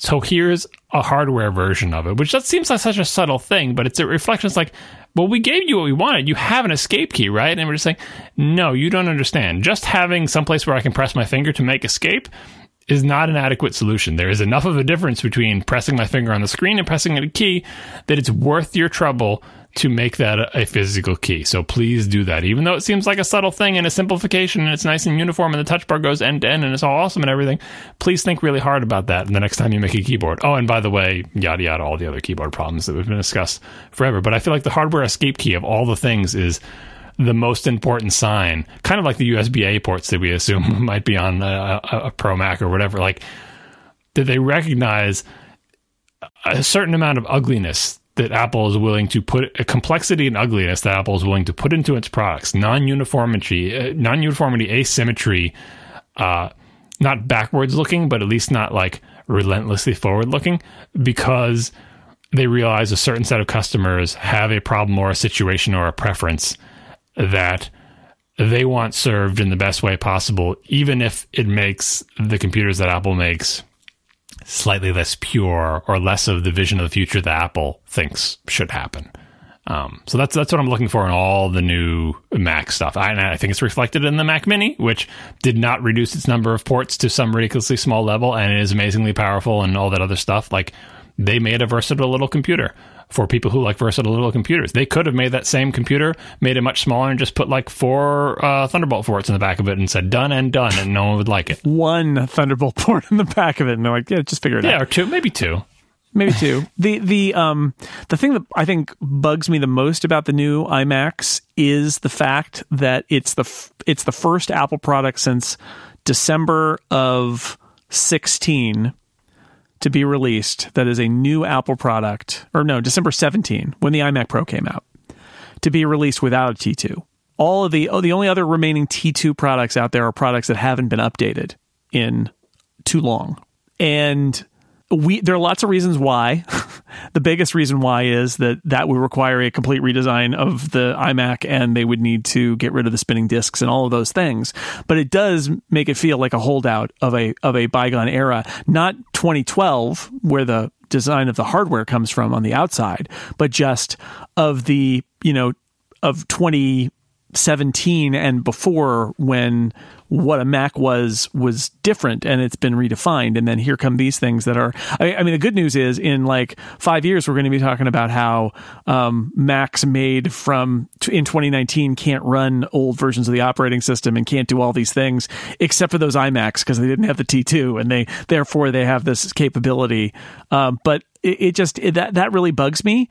At the same time, I don't think the right way, people have talked about like the iMac Pro being the basis of a new iMac design. It's like the iMac Pro is designed like the iMac. It's got the new cooling system in it, and it's a very different system on the inside. But like, I feel like if they're going to do a new iMac, it should not look like the iMac Pro, because they really should make an effort to clean those bezels up. Like because if you think about where all monitors and laptops and screens of all kinds are going, TVs, the bezels on the iMac and the iMac Pro are enormous. And that would be the first thing that I would rather it be a little thicker, quite frankly, because I don't see the thickness of my iMac, and have the bezels go away. And I know, so I keep thinking there is a new iMac design out there, but that's what it is a really new iMac design. And it'll have a T2, at least in the larger of the two iMacs, it'll be that new design. But, I don't know when that is. Is that 2020? Is that 2021? It may be a while. My optimistic take is that if we had seen new T2 iMacs that adopted some of the cooling structures of the iMac Pro it would mean that any redesign of the iMac case is much farther in the future than we think it is, right? Right. The fact that they did this stopgap thing makes me think that the iMac design is imminent, and it wasn't worth their while to basically make a non-Pro iMac Pro in the old case, like better cooling and stuff. Not so imminent that they could wait and not update the processors. Yes, exactly. and so it's heartening on multiple levels. The idea that they did ship the speed bump, that they didn't just say, we'll wait it out, right? That they said, we can do a speed bump while we wait, and we should do a speed bump while we wait, because it's better than having nothing. And so I agree with all that. Despite these computers having some disappointing aspects, all signs point to their reasoning process making sense, assuming our speculation is correct. And I would say their opportunities to do a new iMac case are more than just shrinking bezels or changing thicknesses. Like, there are many opportunities. There are problems with the iMac design inherent in its nature that can be tackled. You could pick just one of them and spend the entire redesign figuring out. One of them is the relationship between your face and the screen. Unless you have a VESA mount like you, which most people don't, that relationship with a fixed bent L-shaped stand is not optimal in many different situations. You could do something about that. Apple has experience making iMac screens that move into different positions and different heights. They could decide to tackle that. Say they don't want to tackle that. A second problem with the iMac design is all the ports are on the back, which looks really good, but it's a pain in the butt when you got to plug things in. How can they fix that without making it look ugly? What is the solution to ports and cable routing for a computer like the iMac? They could tackle just that problem and say, can we figure out a better way than the current solution that is not horrendously ugly, that people can plug and unplug? Can we put some facing the people, some not facing? Where should the ports be? Like, if you try to tackle both of those at once, you could have a radically different iMac that is still, nevertheless, basically a big screen that's in front of you with very little visible stuff anywhere on it, but is an overall better computer. I don't expect them to tackle those hard problems. I expect them to be fairly conservative if the past decade or so of the ever skinnying iMac is true. But the opportunity is there if someone had a really good idea, basically. Like, and I loved some of the old iMac designs, like the one with the arm, whatever we want to call that design, the big silver arm. I loved that design. I thought it was ingenious. I thought it was a great fit for the technology limitations at the time. It was just brilliant. Like, and maybe, it didn't last very long because technology changes so fast and it became like pointless once you could flatten the whole thing out. Right. But I'm ready to be wowed by an iMac design. I'm not sure that's in the cards, because I feel like, not that the A teams are all designing iPhones and iPads, but just that's where most of the action is happening. So it makes some sense to be more conservative with the iMac and maybe just take another crack at it and maybe just make skinnier bezels or whatever. But Apple knows who's buying an iMac, and the thing is, the iMac is doubling as its entry-level desktop computer, and that's the reason why that's the reason why there's a base model that didn't change at all. That's the reason why there are spinning discs in the 4K iMac at the low end, even though it's really unconscionable, and you and I agree on this point. It's because I think on that low end, they are really concerned about people's price sensitivity, and they're trying to get the lowest price possible. I believe that we have reached the point where everything should be a Fusion drive in the 4K iMac. If you're going to buy a Retina screen, maybe that cheap one that's not even Retina, they should probably not even be selling it, but they're just like the $999 MacBook Air, they're using it to hit a price point. But the rest of them, at the very least, put some SSD in there so that you can do the Fusion drive thing and can be a little bit faster. But that's the truth of it, is this is a weird computer that goes from being entry level to being as powerful as an iMac Pro.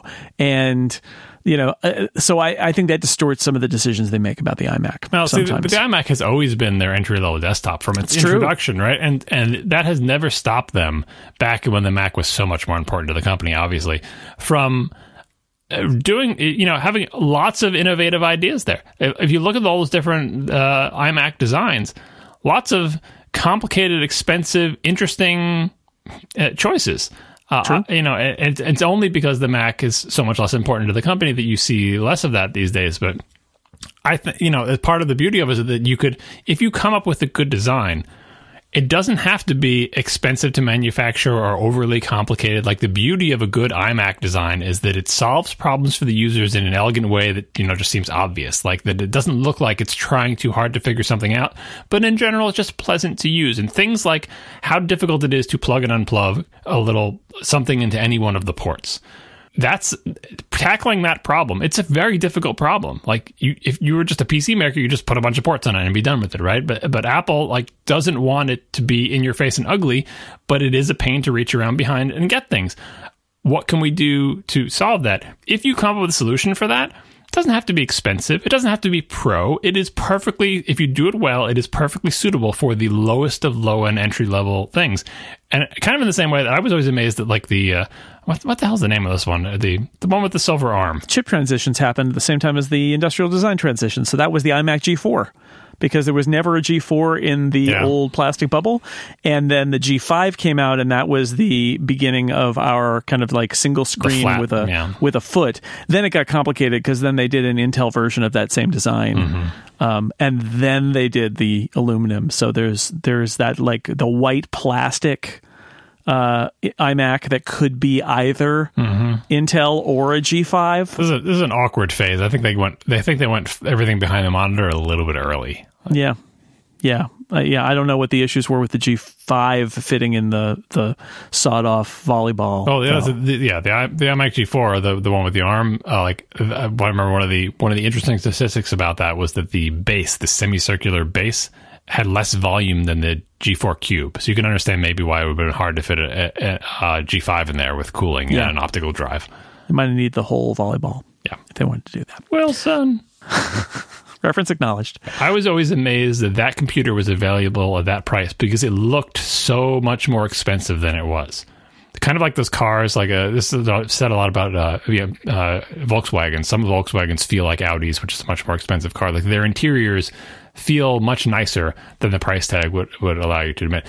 For whatever it was it wasn't cheap, but it was there. You could buy the entry level iMac, and it was that iMac. And for that amount of money, you got a computer that looked so much more expensive than it was. And I don't know if they were just eating the margins there, or found a way to manufacture that inexpensively or whatever, but that's always been the beauty of a Mac. Even today's iMacs, you get the cheapest iMac you could possibly get, and that case is still beautiful. It is seamless. It seems like it's all one magic piece. You can't figure out how they even manufacture such a thing. It is just as beautiful as the highest end iMac. In fact, it's the exact same damn case, right? Other than the screen that's in it, right? So I have faith in the ability, especially with such an elemental design, to come up with a design that works for the cheapest possible computer, that makes people feel like they're getting something special, and that improves upon the existing design in all possible ways. All right, let's take a break one last time, and then we'll do some Ask Upgrade. How about that? Our next sponsor is Moo. Very excited about this. I use Moo. Moo is an online print and design company. It offers a variety of premium print products, including business cards, postcards, notebooks, and more things that start with P. Premium print products. And Moo delivers to happy customers all over the world. Networking is an important part of any career, whether you're a designer, novelist, CEO. Don't get caught without a business card. Make a Moo card. You can be prepared and show your creativity. Business cards made with Moo are awesome. I've got them. Those are my business cards. I use Moo. Great design is the heart of what they do. There's nothing like a slick, well-made business card. Not only are they super easy to design and order, but Moo business cards offer all the extra special touches, gold foiling, spot gloss, allowing your artwork to truly stand out. They have thick, textured paper available. Everything you want for a high-quality, memorable business card. Great to see your hard work on screen, but better to have it in your hand and give it to people who you think need to know who you are. Count on Moo to help you make a good first impression. Business cards, customized flyers, stickers, greeting cards, notebooks, postcards. They've got notebooks in soft and hardcover. You can customize them with your brand if you're ordering 50 or more. Hardcover books have a tough, tactile cloth cover. Softcover notebooks are lightweight with sewn binding. Great quality stuff. Whatever you need, Moo has you covered with easy customization options. I created a variety of Moo cards with different variations. In fact, you might think I might have done 6 colors of cards, for6colors.com. That's what I did. Easy to do, easy to set up, easy to order the variations. Got a great little box containing all my Moo cards. Super easy to do. You can get 15% off your order right now by going to moo.com, just like it sounds, moo.com, moo.com, and use this promo code PRINT15 at checkout to get 15% off. That's moo.com, promo code PRINT15. Thank you to Moo for supporting Upgrade and all of Relay FM and providing me with my business cards. Moo, let's get physical. All right, John, Ask Upgrade time. I did tell people that you would be here, and some of these questions may be specifically because you're here. Listener SM wrote in to ask, tons of movie/TV streaming services will launch over the next 12 months. In 5 years' time, so not an infinite time scale, a 5-year time scale, which of them is still around, and what will be the top 2 in terms of subscribers? In 5 years, I think all the major players will still be around. You'll still have Netflix, Amazon, Apple's thing will still be around because they're definitely going to give it at least 5 years. Disney streaming service isn't even here yet, but it will be here in 5 years. The only major player I can think things that might drop out is maybe Hulu might get absorbed. Like, I can imagine consolidation might eat up one of the minor players. I mean, Amazon's certainly not going to sell its service because it's just too big as a company, even though its service may not be big. So, like, I don't think the landscape will change that much, except that Disney will be here. And unless there's some other service that I'm not thinking of, like, there could probably consolidation in the fringes, like maybe somebody buys Crunchyroll or some crap. Like, I feel like a lot of those small niche services are going to get swept up by somebody. Yeah. Either in whole or in part, where the channels thing, the Amazon and Apple channels approach might allow some of them to survive on their own. But I feel like more likely somebody is going to be kind of voracious. And the trend right now, the trend in media companies is just keep buying stuff, right? And get bigger and bigger and bigger. So I'd imagine those other services will just kind of keep getting swallowed up until there are only the large players. I have a hard time seeing any scenario where Netflix and Amazon aren't the two biggest still in 5 years. Yeah. I mean, that's a safe bet. The only thing that's weird to me is I'm thinking about is all the networks and their streaming services. Like, they're not equipped to compete, but they're also not inclined to sell unless someone just buys the networks outright, which may be the way this resolves itself. But like, I'm watching Discovery on the CBS app. That's not a sustainable anything. Like, I understand what they're doing and why they're doing it. I also understand that CBS is not going to sell itself to Netflix unless you buy all of CBS. Like, they're not just going to sell the streaming thing because right. CBS is not a streaming concern. It is a network with a streaming app. That whole situation where ABC, NBC, CBS, and Fox to a lesser degree want to have their own streaming thing, and things like AMC and the AMC app, like, that all just feels untenable. I'm just not sure how it resolves because they're all attached to various behemoths. And then maybe the resolution is Disney buys them all. And like, I don't know. You see what happened with Fox, which is Fox sold everything off except the broadcast. Yeah. And they kept that. But I'm not sure if the people who own CBS and Viacom, and which they're trying to stick together. But yeah, I think there's a real question for like, what happens if you're a network? Like, NBC is Universal and it's Comcast, and so they can have a strategy that involves streaming and also involves cable and involves aren't they also part broadcasting. owners of Hulu? Is that NBC? Yeah, they own a piece of it. Disney now owns a majority of it, but they own, I think Disney owns 30% and Disney owns 60%, they own 30%, and then there's an outstanding 10% that's owned by somebody else. Is it me? Do I own it? I should check. It could be. You should, look under the, let's see if there's a Hulu under your pillow. It's the ads in the radio. It's unclaimed portions of Hulu that you may own. It could be. It could be. It could be. There's a class action lawsuit, I'm sure. Okay.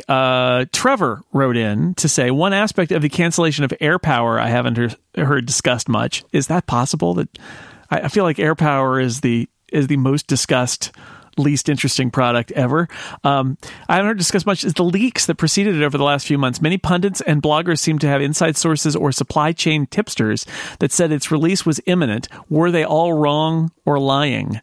And I can answer this with a little bit of journalism knowledge, which is a lot of times rumor reports are based on the best information at the time.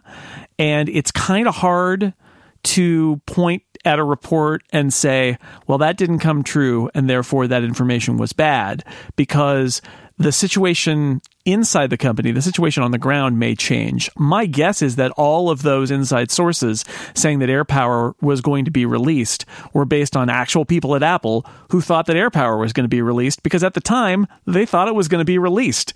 And it was only later that a decision was made to pull the plug for some reason, and it's unclear whether that was because they had last-minute safety concerns or whether the FCC wouldn't authorize it because of the way it was built, or it failed in some part of the process. But I just more broadly, a lot of times, I know this sounds weird, but a lot of times the rumors are true when they're reported. But the thing is, things change.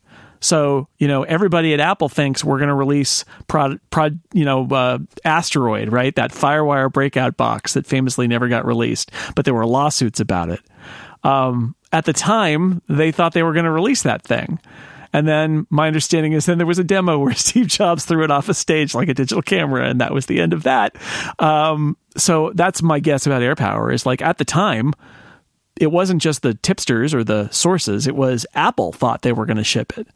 And then things changed. And we don't know the whole story there, but clearly things changed. So I don't think they're wrong. I don't think they're lying. I don't think their sources are even necessarily bad. One of the challenges with this is that the facts on the ground can change after you've heard from your source. And, that's part of the difficult business of being a tipster, I suppose.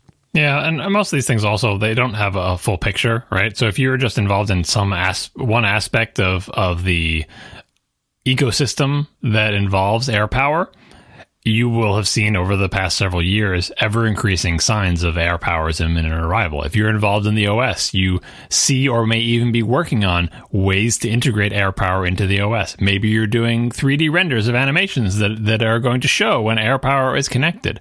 If you're working in marketing or PR, maybe you're making display ads for AirPower. If you're working on the packaging, maybe you're working on the packaging for AirPower, and the manual for the AirPods is going to mention AirPower. And if you were talking to all these people over the last year, they would all be saying, AirPower is coming because I'm doing all this stuff relating to AirPower. And here we are, I mentioned this at ATP, we all bought AirPods, if you bought them on the day of release, that come with a box that has a big sticker on it that mentions AirPower. The person who made that sticker, if they were a tipster, would say AirPower is imminent because I just stuck a sticker on a box that we're sending out to customers that mentions AirPower. And yet AirPower never arrived. And all those people could be 100% right, and every sign points to AirPower coming, but none of them are Tim Cook or whoever the decision maker is about canceling the thing. So as far as they're concerned, of course AirPower is coming. At this company, we're doing everything we can surrounding AirPower, every aspect of support for AirPower, which we saw from like people hacking iOS and displaying all the AirPower animations and all the AirPower ads. But in the end, someone said, don't actually ship this product to customers, even though everything else that mentions it shipped to customers. So listener Phil says, what is John's Mac Pro hierarchy of needs? So to review this concept, this is from ATP. This was just on the fly in the middle of an episode. It was the MacBook hierarchy of needs, of saying we're all disappointed with the current line of laptops and have been for a while, and we hope new ones are coming, and we have all sorts of grand dreams and plans of what they should include. But if you had to list the things that you needed, like number one, it has to have this. Number two, it has to have that. Number three, like in priority order, and then at each point in the priority order, draw a line and say, if they do 1, 2, and 3, this will be an obvious improvement. If they do 1, 2, 3, 4, and 5, this will be a great laptop. And if they do 1, 2, 3, 4, 5, 6, and 7, this will be the best laptop Apple ever made. Sometimes they're not mutually exclusive, and it's not that simple. But in general, that's the concept. So what is my Mac Pro hierarchy of needs?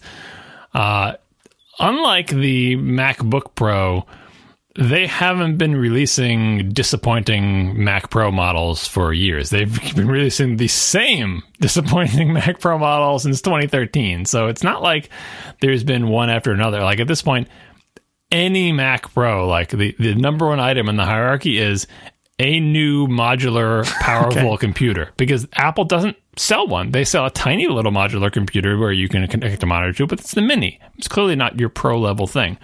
That's it. That's the only computer they sell that doesn't have a monitor attached to it, right? And so that's number one item. The existence, the proof of life, an actual professional high-end computer that doesn't have a monitor built in, that has the capacity to hold and run the most powerful stuff, the biggest CPU, the most RAM, tons of hard drive space, the fastest GPU. just existence. Second one I feel like is, I'm tempted to say Apple Monitor, just because I'm so obsessed with that, which Apple has also said is coming, but like a really good Apple Monitor. It doesn't have to be anything more than 5K, but I want it to be at least as good as the 5K iMac one, and I would prefer if it had something like Face ID built in or whatever. But anyway, the monitor. This is so boring. It's like I wanted the Mac Pro, and then I want there to be an Apple Monitor. And then the number 3 for me is powerful GPUs. GPUs more powerful than in any existing Mac, because that's another thing you can't get. You can get the biggest GPU you want in your iMac Pro, and that's the fastest GPU you can get in any Mac, and you can't get a better one, and you can't upgrade it. So I want the Mac Pro to have a better GPU than any iMac, and that all things that come with that. You have to be able to cool it. There has to be room for it, so on and so forth. Does it have to be upgradable? Probably, but I'm just going to say a good GPU, and that's my, basically those 3 items are my line of acceptability. If it exists, it comes with a really good Apple Monitor and has a powerful GPU. Notice I didn't even mention the CPU. Oh, it has to be a faster CPU than any iMac? Nope, you can just use the same ones in the iMac Pro. It'll be fine. Like I'm not saying it has to be the best in that. For me personally, that's not the biggest deal. I can continue to go down the line by listing ever more esoteric things. Like somewhere along there, I would put in a Face ID on the Mac, which I think desperately needs to exist, but is lower on the list than all those items, and I'm willing to wait for it. Is swappability of the GPU so that you could replace it with a better one later? My 4th item would be upgradability. More extensive upgradability. Like the line of acceptability is there. If they provide that, and it has, like, even if like almost nothing in it is upgradable, more powerful GPU sort of implies that it would be on a card. It doesn't necessarily dictate it, but it doesn't have to be. Like the old Mac Pro had very powerful GPUs that were not upgradable. That's my line of acceptability, those 3. It doesn't mean it would be great, and it doesn't even mean I'd be super happy with it, but I'm saying, okay, you did the thing.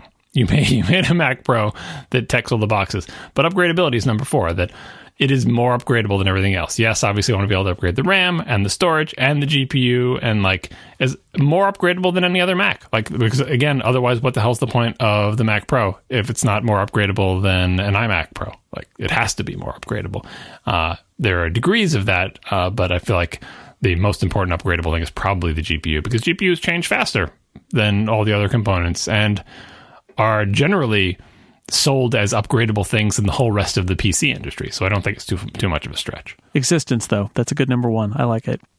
Gotta exist. Yeah, I mean, just like a product like the Mac Pro introduced from Apple that is not 6 years old. It'd be good.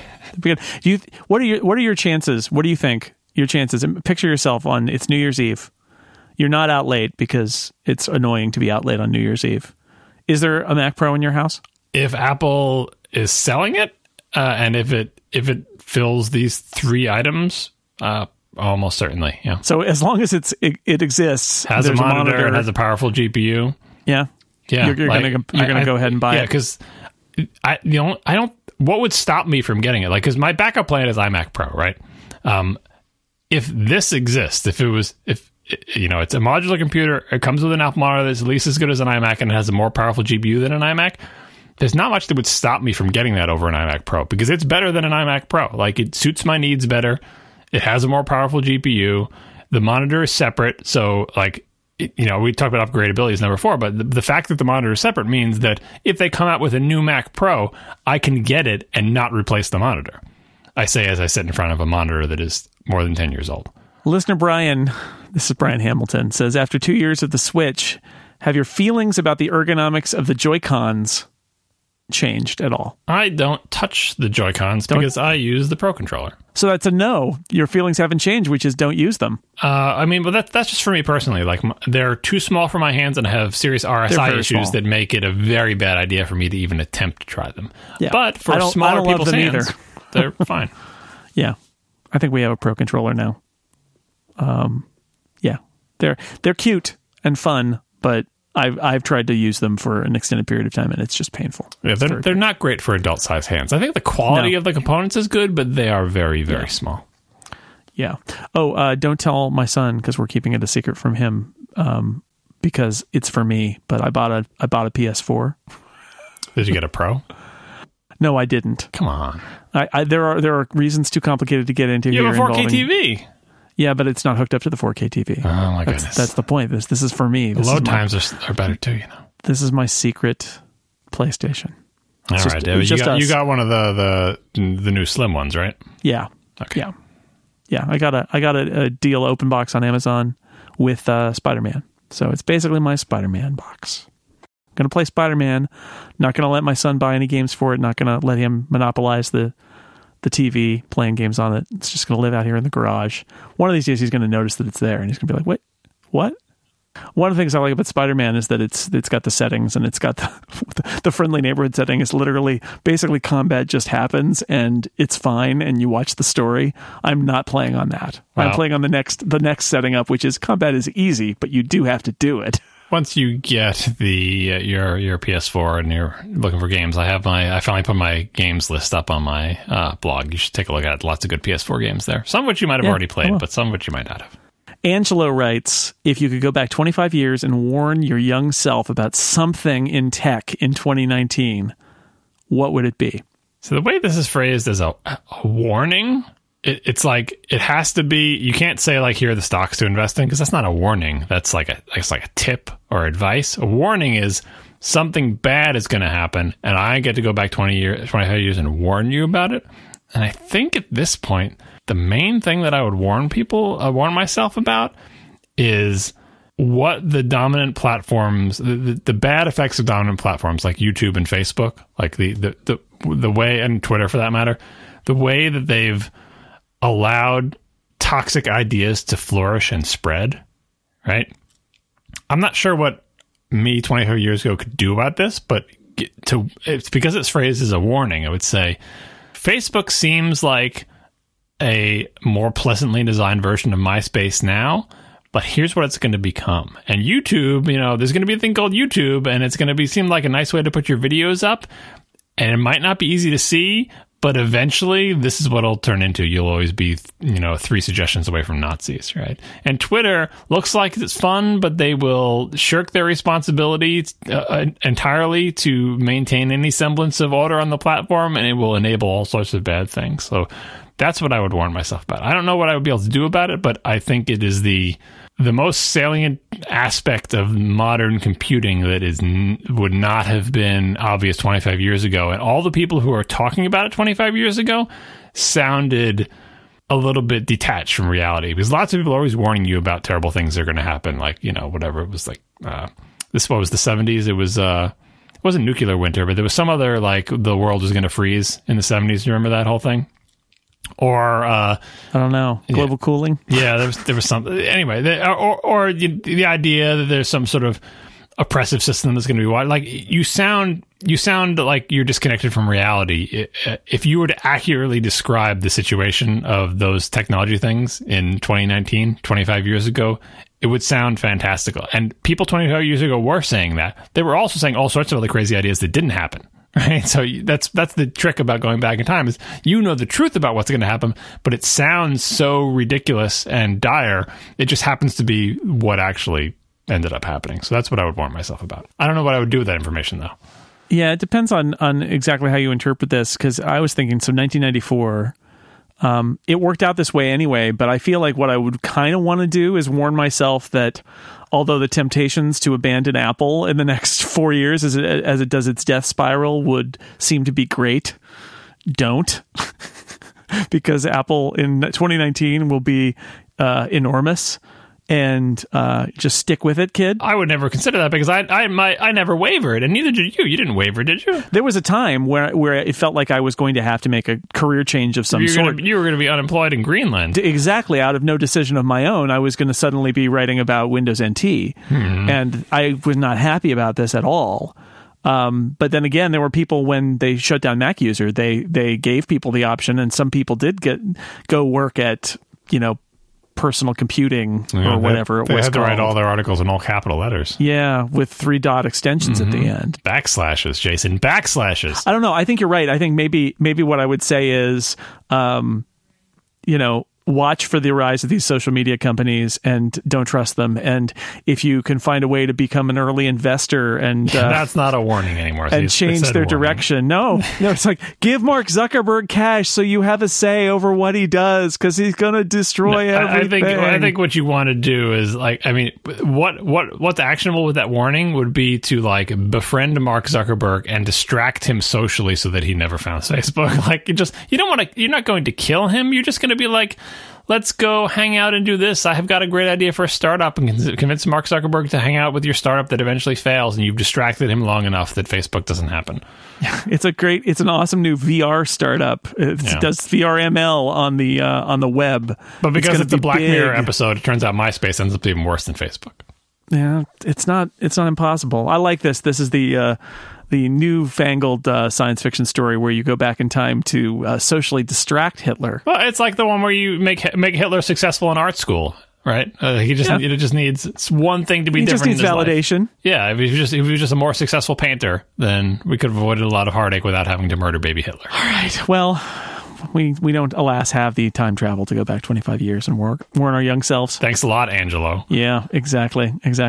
Well, John, thank you so much for being on Upgrade again. It's I know it's been 4 months, so thank you for returning and filling in for Mike while Mike is flying over the Atlantic between pen shows and his home. Yeah, unlike Mike, I love the Mac more than I love pens. Yeah, well, we got to talk about the Mac. And it's great because then Mike's going to hear this episode and he's going to be like, I'm glad you talked about the Mac so I didn't have to, because that's a thing that he does. Don't let him boss you around. We work together. We have a good partnership after 240 episodes of finding things we want to talk about. Well, it's like Casey would talk about the Mac Pro. Like, he knows it's part of the deal. Mm-hmm.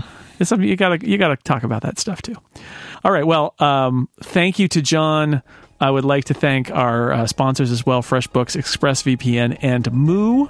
Mike will be back next week with me. I'm always here on Upgrade. That's the rule.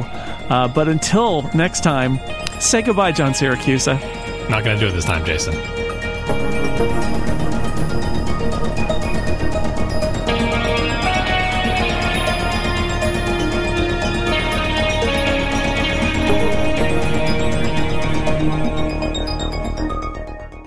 That's it. That's the end.